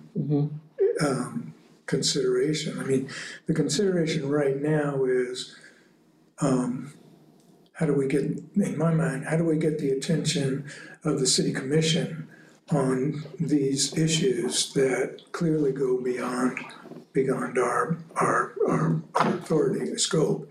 But I think the programming of fees, I think we can go ahead with that, at least to show some good faith, you know? So I'm gonna articulate what I am taking away as the major issues that need to go back to the city commission. One being, what's up with this budget? And are there things in it that really aren't making that target an accurate and fair target? And two, back to this political obligation and responsibility of what your community is taking away as the process, the transparency, and what they believe as taxpayers they should be getting for that money. Because there is a story in the community that these places are not supposed to cost more than we as taxpayers are paying it already. So, and I agree. So what we could do is we could vote for the programming phase, vote yes, programming phase, separately vote no, and then have an explanation of, you know, the reason why we wrote. Because I think that what I just heard over and over and over again, the big picture is the $200,000 raised by the admission fees costs this community so much more in so many other ways. Whether it's the 18 to 30-year-olds, whether it's the parents, whether it's the senior citizens, and it doesn't align with the strategic plan of the city overall. To come back around and be like, no, we're gonna charge you for this. I think we're gonna have to take a vote on each one, because I don't wanna just say by consensus that we should all vote yes on the first. I mean, I have problems with the first part because aquatics is going up so much and there's no provision for low-income people. So could we do a proposal, a caveat into option one to reassess the Well, I think you can call the portion? question, you can ask us to vote on, okay, program fees. Do you support or not support the task force recommendation? And we can all vote on that. Second one, to admission fees, do each of you support or not support the task force recommendation? And then by our voting, that is us saying that we are moving forward on option one, option two, either yay or nay, or yay, yay, nay, nay, basically. Okay? Correct. All right, well. So what you'll Jackie? Yes, John. Jackie, I have a question I haven't written down here, and I need to have a little clarification before we do anything for me. I know there was an article in the paper, and Derek made a comment that we listened to the community. And I assume that was part of charging people. In all the emails I got, I didn't get one that said anything. They were all negative. And I'm curious, do you have a list of people that called and supported it, or emails, Derek, that we didn't get shared? Because if you listen to the community, I don't think there's one person who talked about charging people. Am I wrong? There was one. There was one. I think it was the equity piece, if all kids were free and if the low income, I think that was the piece to recall. We got some support for that. We got support for that. Okay. Thank you, Jackie. Are we ready to call the question? All right, so. Questions? Yeah, I think it is questions.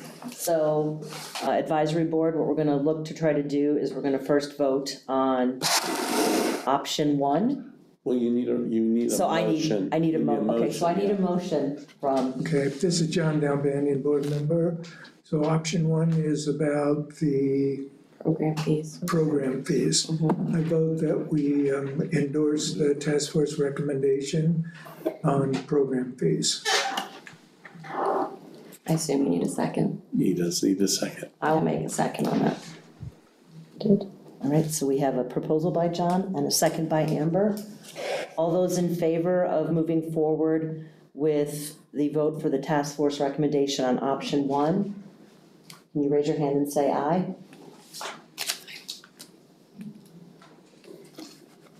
3, 4, okay, Andrea. Okay, so. Four, Okay. Andrea's 4. Aye, sorry. Andrea, Amber, So what is it, 4-3, Jackie, 4-2?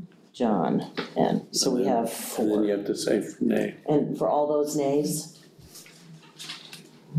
2, 3. 3.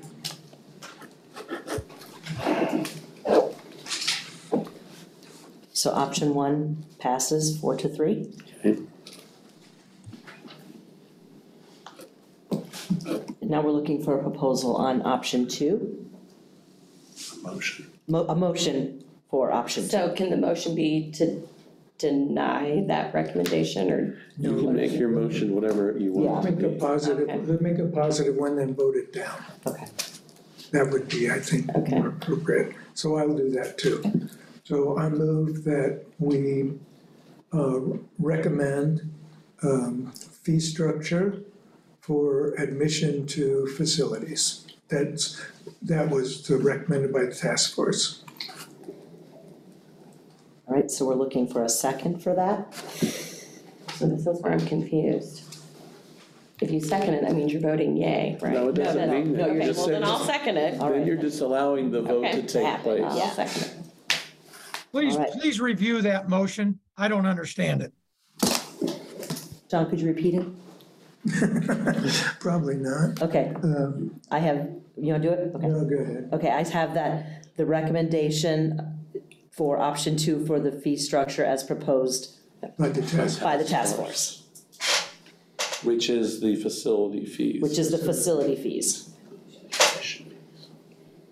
Admission, yes. admission, okay. All right, so all those on the board in favor? All those opposed? I'm gonna vote in favor. Okay, so we have one, okay, so one favor, all right. To repeat, all those opposed? All right,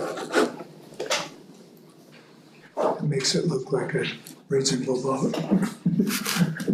all right. So second one, we have 6-1. Correct. To second. All right. I feel like we should, on behalf of the advisory board, work on a letter and that we can give Yes. to the city commission.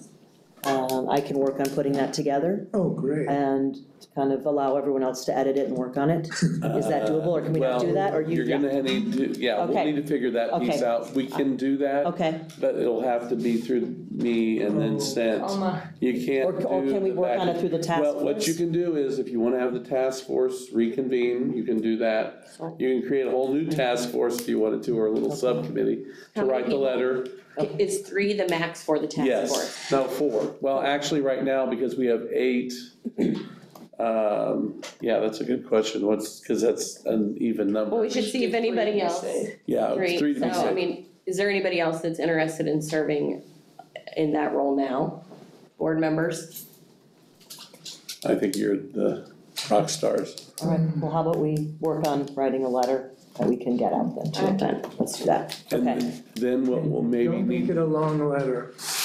Okay, No. really, I'm just, you know, I think, you know, there's gonna be a newspaper article, there's gonna be a Lawrence Times article, there's gonna be enough, you know, city commission would have to be totally out of it not to get a sense of what went on. Yeah. So all we need to do is to say, look, this is serious stuff, you've been, I feel like we can put this together, What we'll have to do, though, is it'll have to be approved by the board for it to be sent Okay. by the board. So it could be the next month or a special meeting or something that we can make. I'll have to talk with legal to see if we can do that. We'll have to see about that. I'll talk with Tony about that. The other piece to that is, once it gets written, I will put it on the agenda on the consent agenda for the commission, then that they can pull. We recently did this with the Cultural Arts Commission. We had that board write a letter and then they had a discussion from it. So that may be the way it goes, or it could be the city manager report from where this springs from as well. So, but there, I just want to let you know the process of how that letter goes to the commission. Thank you. Well, say that again. It will be put on the consent agenda once it's been approved by the board to be put on the consent agenda. Yes, Consent yes, agenda. yes. And then they But can not pull it. before. It's the city manager report. could Right, come before right, correct. the. Correct, so it could actually put this in moot, but I still think it's important to write the letter. Yes. Just so you have a sense of a board as what your whole focus was. And to me, I think that letter should be attached to the city manager's report. Well, we'll have to maybe do a special meeting then, and I'll work with legal to see what the COMA replication. You can just do a special meeting, that it's just this and it. You could, it could take, Should not be- should not be very long, yes. They're gonna pay attention to the city manager's report. Yeah, absolutely, and that's where I think that data should be in just one Yes. piece. So, And then we should have the letter as soon as possible, then I'm assuming, right? and that's going back to Roger's. Right. point. Okay, so Well, you could approve, see, this is where the board can approve a letter, but are you gonna have 3 people write it and say, yeah, I agree with everything in the letter? That's the question, that you guys have to decide as a board. Oh, you mean when the. Task force. Well, no, as a board, As a because board, if then. you wanna just say, if the board wants to say, task force, write this letter on behalf of the board, then that gives you the freedom to do that. But without them seeing the letter, that's the piece. Can they receive the letter individually in an email and just approve it I can, through email? I can send it out to everybody, once you've written it. I need to find out, because there is some legal things with COMA and emails. We can't get in an email reply all Sure. thing, as you know, on every email I send you guys. Right, Okay, but it's possible that people can just be like yes or no on that letter. I don't want to give you an answer to Okay. that, I will find that out. okay. Fair. So let's schedule a meeting then. Okay, so in terms of the agenda item 2, we're good on this now, we can go to because we're not done with our meeting yet, so. Right. Okay, I might need another break. okay. Can we take a 5-minute break again, everybody? 5-minute break? Let's Okay. make it 10, it's been a long time. Thank you, everybody who has stuck around. It really was very enlightening. Heard a lot. Not gonna stick around long. I've got a file of story. Thanks for letting me crash your table though. Round 2. Okay, we're gonna get started again. Let's go back. I want to clarify letter Yep, that the board wants to do. okay. You can do it, like we said, have the task force, you can basically have the board write the letter, and then we'll Thanks, submit Wayne. it in without sight unseen with everybody. You can have the task force write the letter, and then we can convene a special meeting. There's a little bit of stuff I have to do to get that done, but that's not a problem either. To have a special meeting, to get the meeting to put with his stuff that goes up to the city commission as well. Why can't we all just vote by email if we're not talking to each other? Because it's a COMA thing, that's just the biggest, it's the email, because then what else are you doing through email So we could have. as a board? We could have a Zoom call? We could, but we'd have to, because it would be convened and it would be a public meeting. So public could sign up for it, but it would last 5 minutes potentially, unless somebody had something to discuss. But what I would suggest you do with the letter is to kind of frame it. So you guys you all discuss what you want in that letter. And I think you kind of spell that out, if that's what you guys all feel. If the board feels those 3 things that you listed Well, off. we can kick it tonight back to all the board members and say, is there anything in particular that you want? Right, so that's what I would I think suggest. that's, So okay. if there's things that you want in the letter that you will be writing it toward. Let's talk So about it now. There you go, exactly. Okay. So I think we're still on number 2 then. Yeah, that's on Sorry. All right, so thanks for hanging with us, everyone on Zoom, board members. So we do want to write a letter that will go with everything that Derek takes to the city manager. So if there's things you'd like to comment on now, raise your hand and let me know, and we'll try to figure out what we're going to put in this letter. So. Jackie, do you want my closing thoughts on this, or do you want me to wait till at the end of the meeting? Well, you have your time during, I mean, if you want to speak to the number, to this thing, we can, but don't you want to, I mean, are you guys all good with the letter then? I mean, I just want to make sure anyone here has something. I think one thing that should be in the letter is something about the range of comments, the content of the comments raise the values issues that really affect the community as a whole, and that we thought should be addressed by the city commission. Something like that. Okay, thanks, John. John Blazek, Andrea, Val?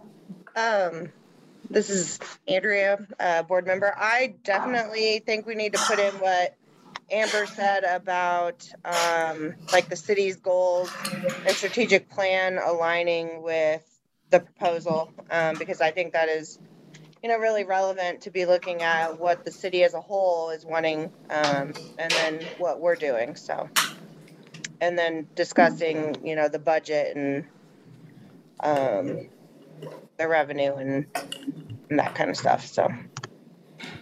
Do we know enough about the strategic plan of the city to know that this would, that what we would, how our proposal?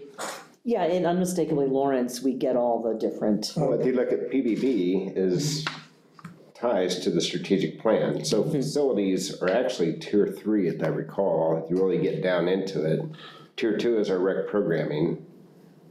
Tier 1 is open spaces, and then tier 4 was the other 3 items we mentioned.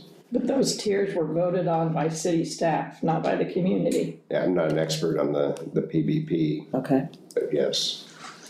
Well, can the rec centers in the sense of admission or no admission not be seen as open space, analogous to the parks? We get the money for the parks, we get the money for the loop. So if you go back to our cost recovery model, the open spaces are not staffed facilities or staffed parks. There's no admission, there's no fence. When you start to raise into the cost recovery model of a staffed facility and that 10 to 50% recovery, that's where you're crossing that line and is staff's involved. There's someone who has to lock and unlock that door. Yeah. I did see Casey come up. I didn't know if she had any comments or thoughts. Oh, thanks, Derek. Sorry, this is Casey Toomey. I'm an assistant city manager. I've been sitting through the discussion and appreciate all of the board members' input and all of the public that we heard from tonight. I did just want to make one point about the strategic plan, that the other part of our strategic plan is our commitments. And those commitments include fiscal stewardship, they include environmental sustainability, they include equity and inclusion, they include community engagement, which we've had a lot of here tonight. So as you talk about the strategic plan, keep in mind that everything that we do, if we just look at something through one of those lenses, we might make a different decision than if we look at them through all of them and have to balance all of those. So I just I hadn't heard much talk about those. I've heard you all talk a lot tonight about equity and inclusion, and I've heard us kind of talk about the other ones, but maybe not quite as coming out directly and saying that, as we talk about our strategic plan, we really are all trying to balance those commitments across all of what we do. And that work is our community's work to do. And we would all individually balance them maybe different ways. But when we as a community come together and try to figure out how we balance those, that's where these conversations are lying. So that's just the only thing I would add. That was helpful. Thanks. Thanks, Casey. Yeah, can I ask Casey a question? Casey, you're still there? Is it possible to resolve this question? Maybe it's not you, maybe it's one of these staff, of whether the citizens were promised that Sports Pavilion Lawrence would be free in perpetuity? You know, I can't tell you anything that the other staff members on the call haven't already said. I've been sitting here during this discussion, going back and looking through old agendas. I looked through the site that Roger mentioned, and I haven't pulled out any contracts or anything. But as far as I know, I still haven't found anything. I did find, I think, the article that the gentleman was talking about that mentioned the city manager at the time. The article I saw, the quote was separate from what the city manager said. So I think that there have been lots of conversations in our community about this project. It's had lots of different names. It's had lots of different forms. And so there, I don't want to say one way or the other, definitely. So I think that's where I would stop. I don't know. I'm sorry, I can't be more definitive. But like everybody else said, as far as I recall, there was never an official action by the city commission. There were also conversations, now I'm not stopping. There were also conversations about keeping one of the courts open and free. And part of me wonders if some of that may have gotten into this, to the community conversation that, as the years have gone by, a conversation about, is there always going to be a free court, might have gotten conflated with this conversation about how we recover the costs. I mean, there were enough people here who don't know each other, who had the same recollection, that I think it would be good for the city to, and I don't know if this is legal or what, to either confirm or deny that this was ever a promise made. Because there sure are a lot of people who think it was. Yeah. And I'm not trying to be argumentative, I'm asking this for help. If people know how we can prove something that didn't happen, I'd like to hear that. We can go back and look at the official records, right? We have city commission meeting agendas from all those years. We have the meetings are recorded, so we can go back and look through all of that. But that's where I'm struggling with. How do we? But of course, we want the community to feel like we're doing, following through on those commitments. But how do we rebuild that? So I hear you, and we'll do our best to go back and keep looking. But so that really goes back to the trust of all of this, I think, is the core to that. So, okay. Thanks, Casey. John Blazik, did you have anything immediately that you'd like to see in a letter that we're going to give to the city manager? Anything you wanted to make sure we put in there? I just kind of go back, and I heard a lot of people talk about transparency, just what you guys mentioned. I think that's something that's got to be brought up. I've only been here 10 or 11 years, so I don't know much about that. If they promised no taxes or, fees. I still go back to this, people. I'm on an advisory board. Derek's the director. He needs to make the decision, and the mayor and the city council and the city manager go from there. And then if they go with the increases, I'm sending all my emails to Derek. And I don't mean to be, I don't mind taking the heat, but I've not yet ran into one person that agreed with this. So I'm a volunteer and I'm an advisory board. If I was a paid city commission, I would have my opinion, and I know how I would vote. So take it from there. I didn't say much like normal, but I think transparency is huge. Okay. Thanks, John. All right. So that's all we need with the letter. So right. I feel we are good. So are we going to write the letter and then have the convene a meeting? Is that what you're wanting to do? Or are you wanting to ask the board to allow you to write the letter and see it sight unseen? I mean, they'll send it. It doesn't hurt my feelings to have a quick Zoom meeting. I think that's what the board, Okay. that's more transparency, more double checking. Okay. Yes. Do we want to look at that 20, what was it, the 23rd. 23rd or something? If we want to try to make that be the meeting, and then I can work on getting that for that date. Still open on my calendar. Open on my calendar. Okay. And again, since it's a short meeting, I don't think it's If there's a different time, unless you want to keep it at 5:30, that's fine too. Yeah. That works for me. 5:30, okay. So it'd be at first. Don't worry about that, that's not. What time? 5:30 PM on January 23rd. And then Zoom only or in person too? We'll have it. Because it's a city. Yeah, we'll have it Okay, here, got but it. you can be Zoom. They'll already occur. Okay, if that's okay. Well, the fees will already have occurred by February 1st, which is a Wednesday, so the first city commission meeting would be February 7th, so they'll get the city commission report after fees. When are you getting your city manager report on the agenda? Well, it'd be nice to get it before February 1st. When are you, yeah, of course it would be. When are you planning? I would think. It takes 2 weeks, or I know we can get it 24th. Correct. If it's tomorrow's the 10th, so 2 weeks would be the 24th. Okay, so we need. But if they don't do the letter until the 23rd, I guess we could update the. I don't think we have a meeting on the 24th. There you go. So it's gonna be. Thank you, Casey. February 7th, is that correct? Yeah, this is messed up. Yeah, I thought you were trying to get it on the 17th, Derek, I'm sorry. Oh, okay. Are you on the 17th? But that's, Could we make it that's why. 17th?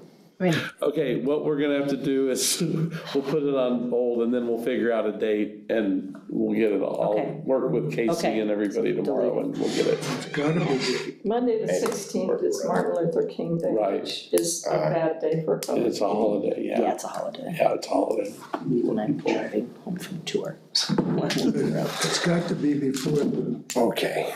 program fees. We'll figure that out. That'd be We'll work on Next, that. January We'll work on next that. week then.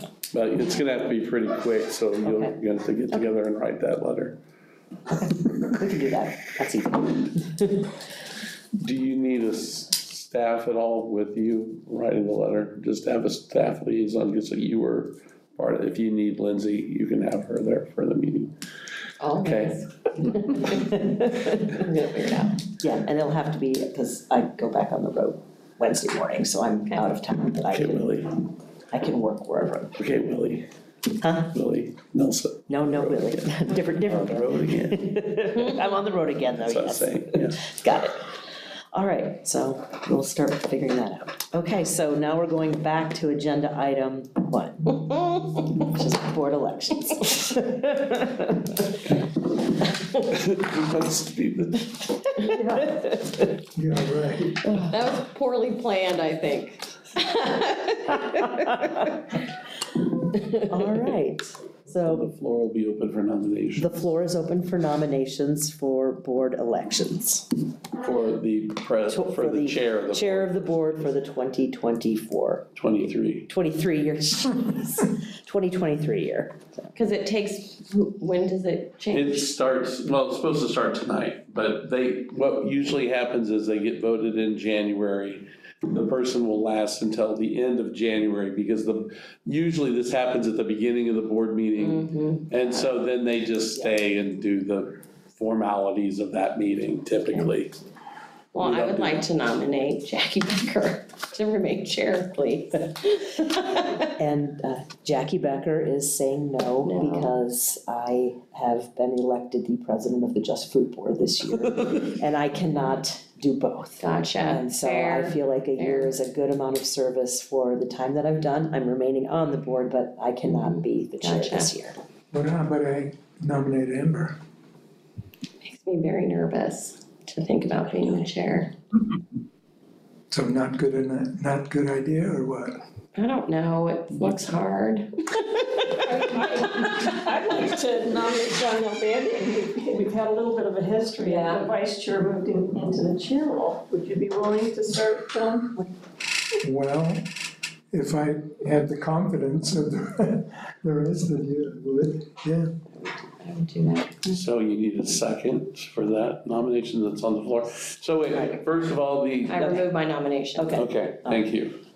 So then we have a John Nalbandian. Well, John Nalbandian nominated her. Okay. And so you want to lift your nomination? Okay, so Remove. now we need a second to Maryland's. I'll second it. Okay.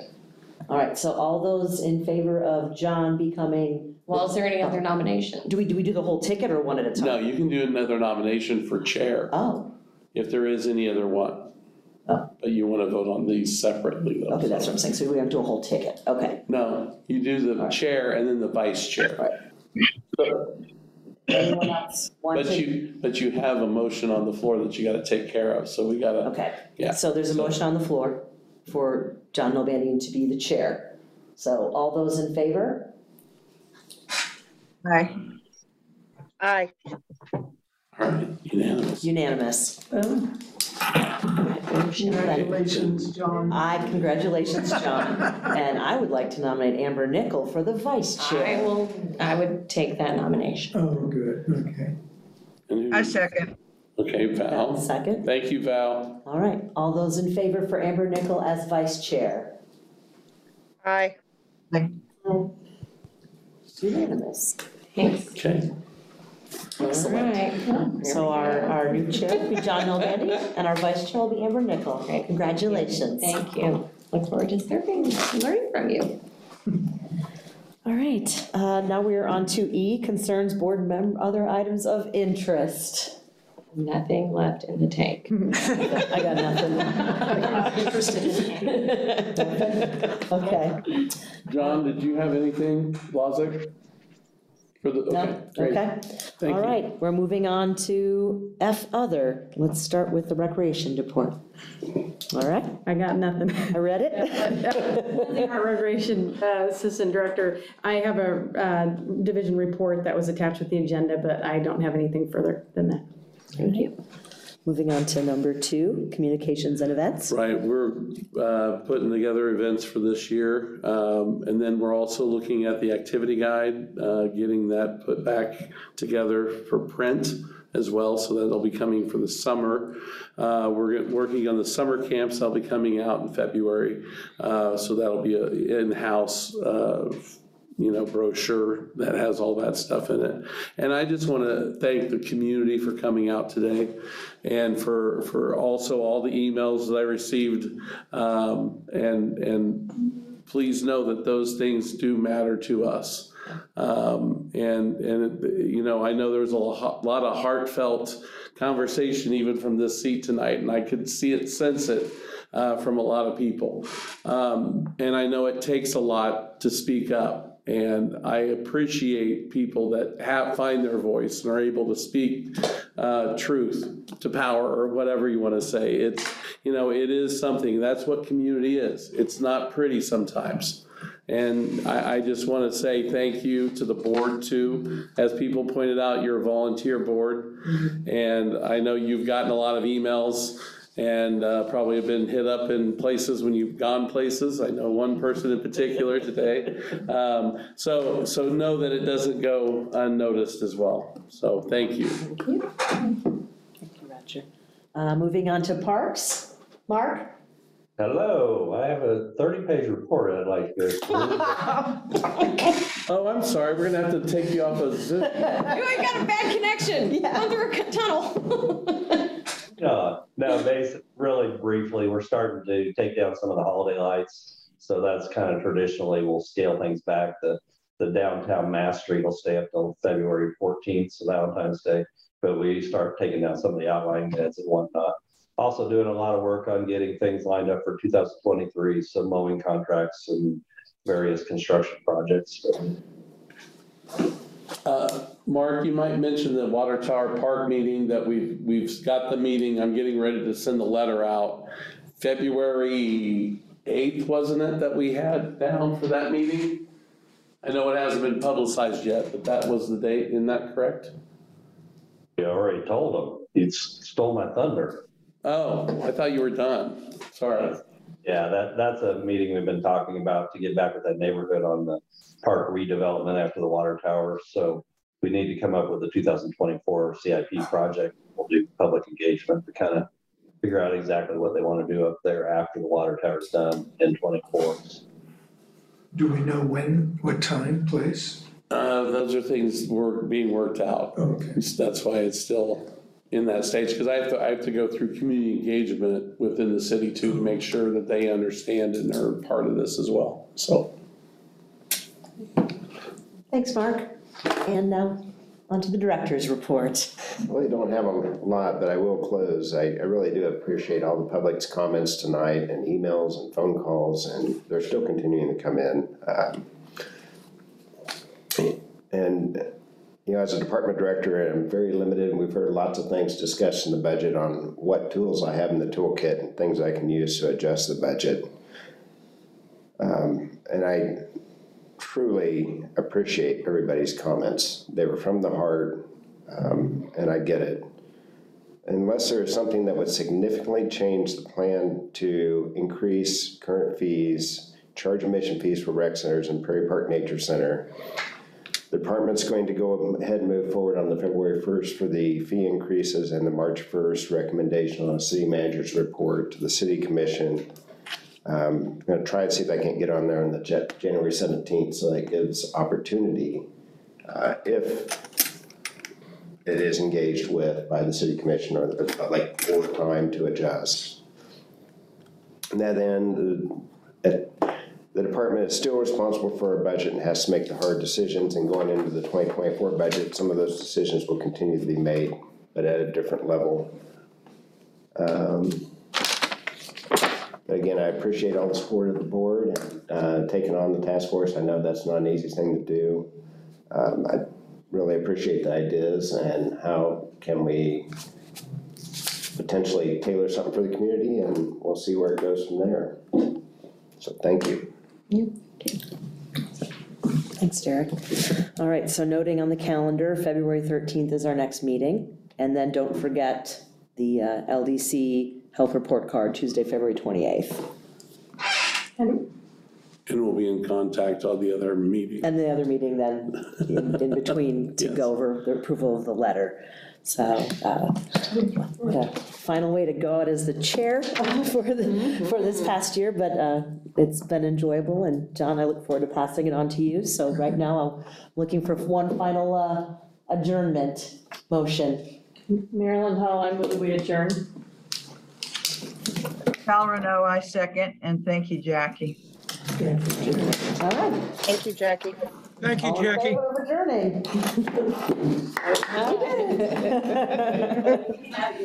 Yeah, Jackie, thank you so much. Stick the dismount.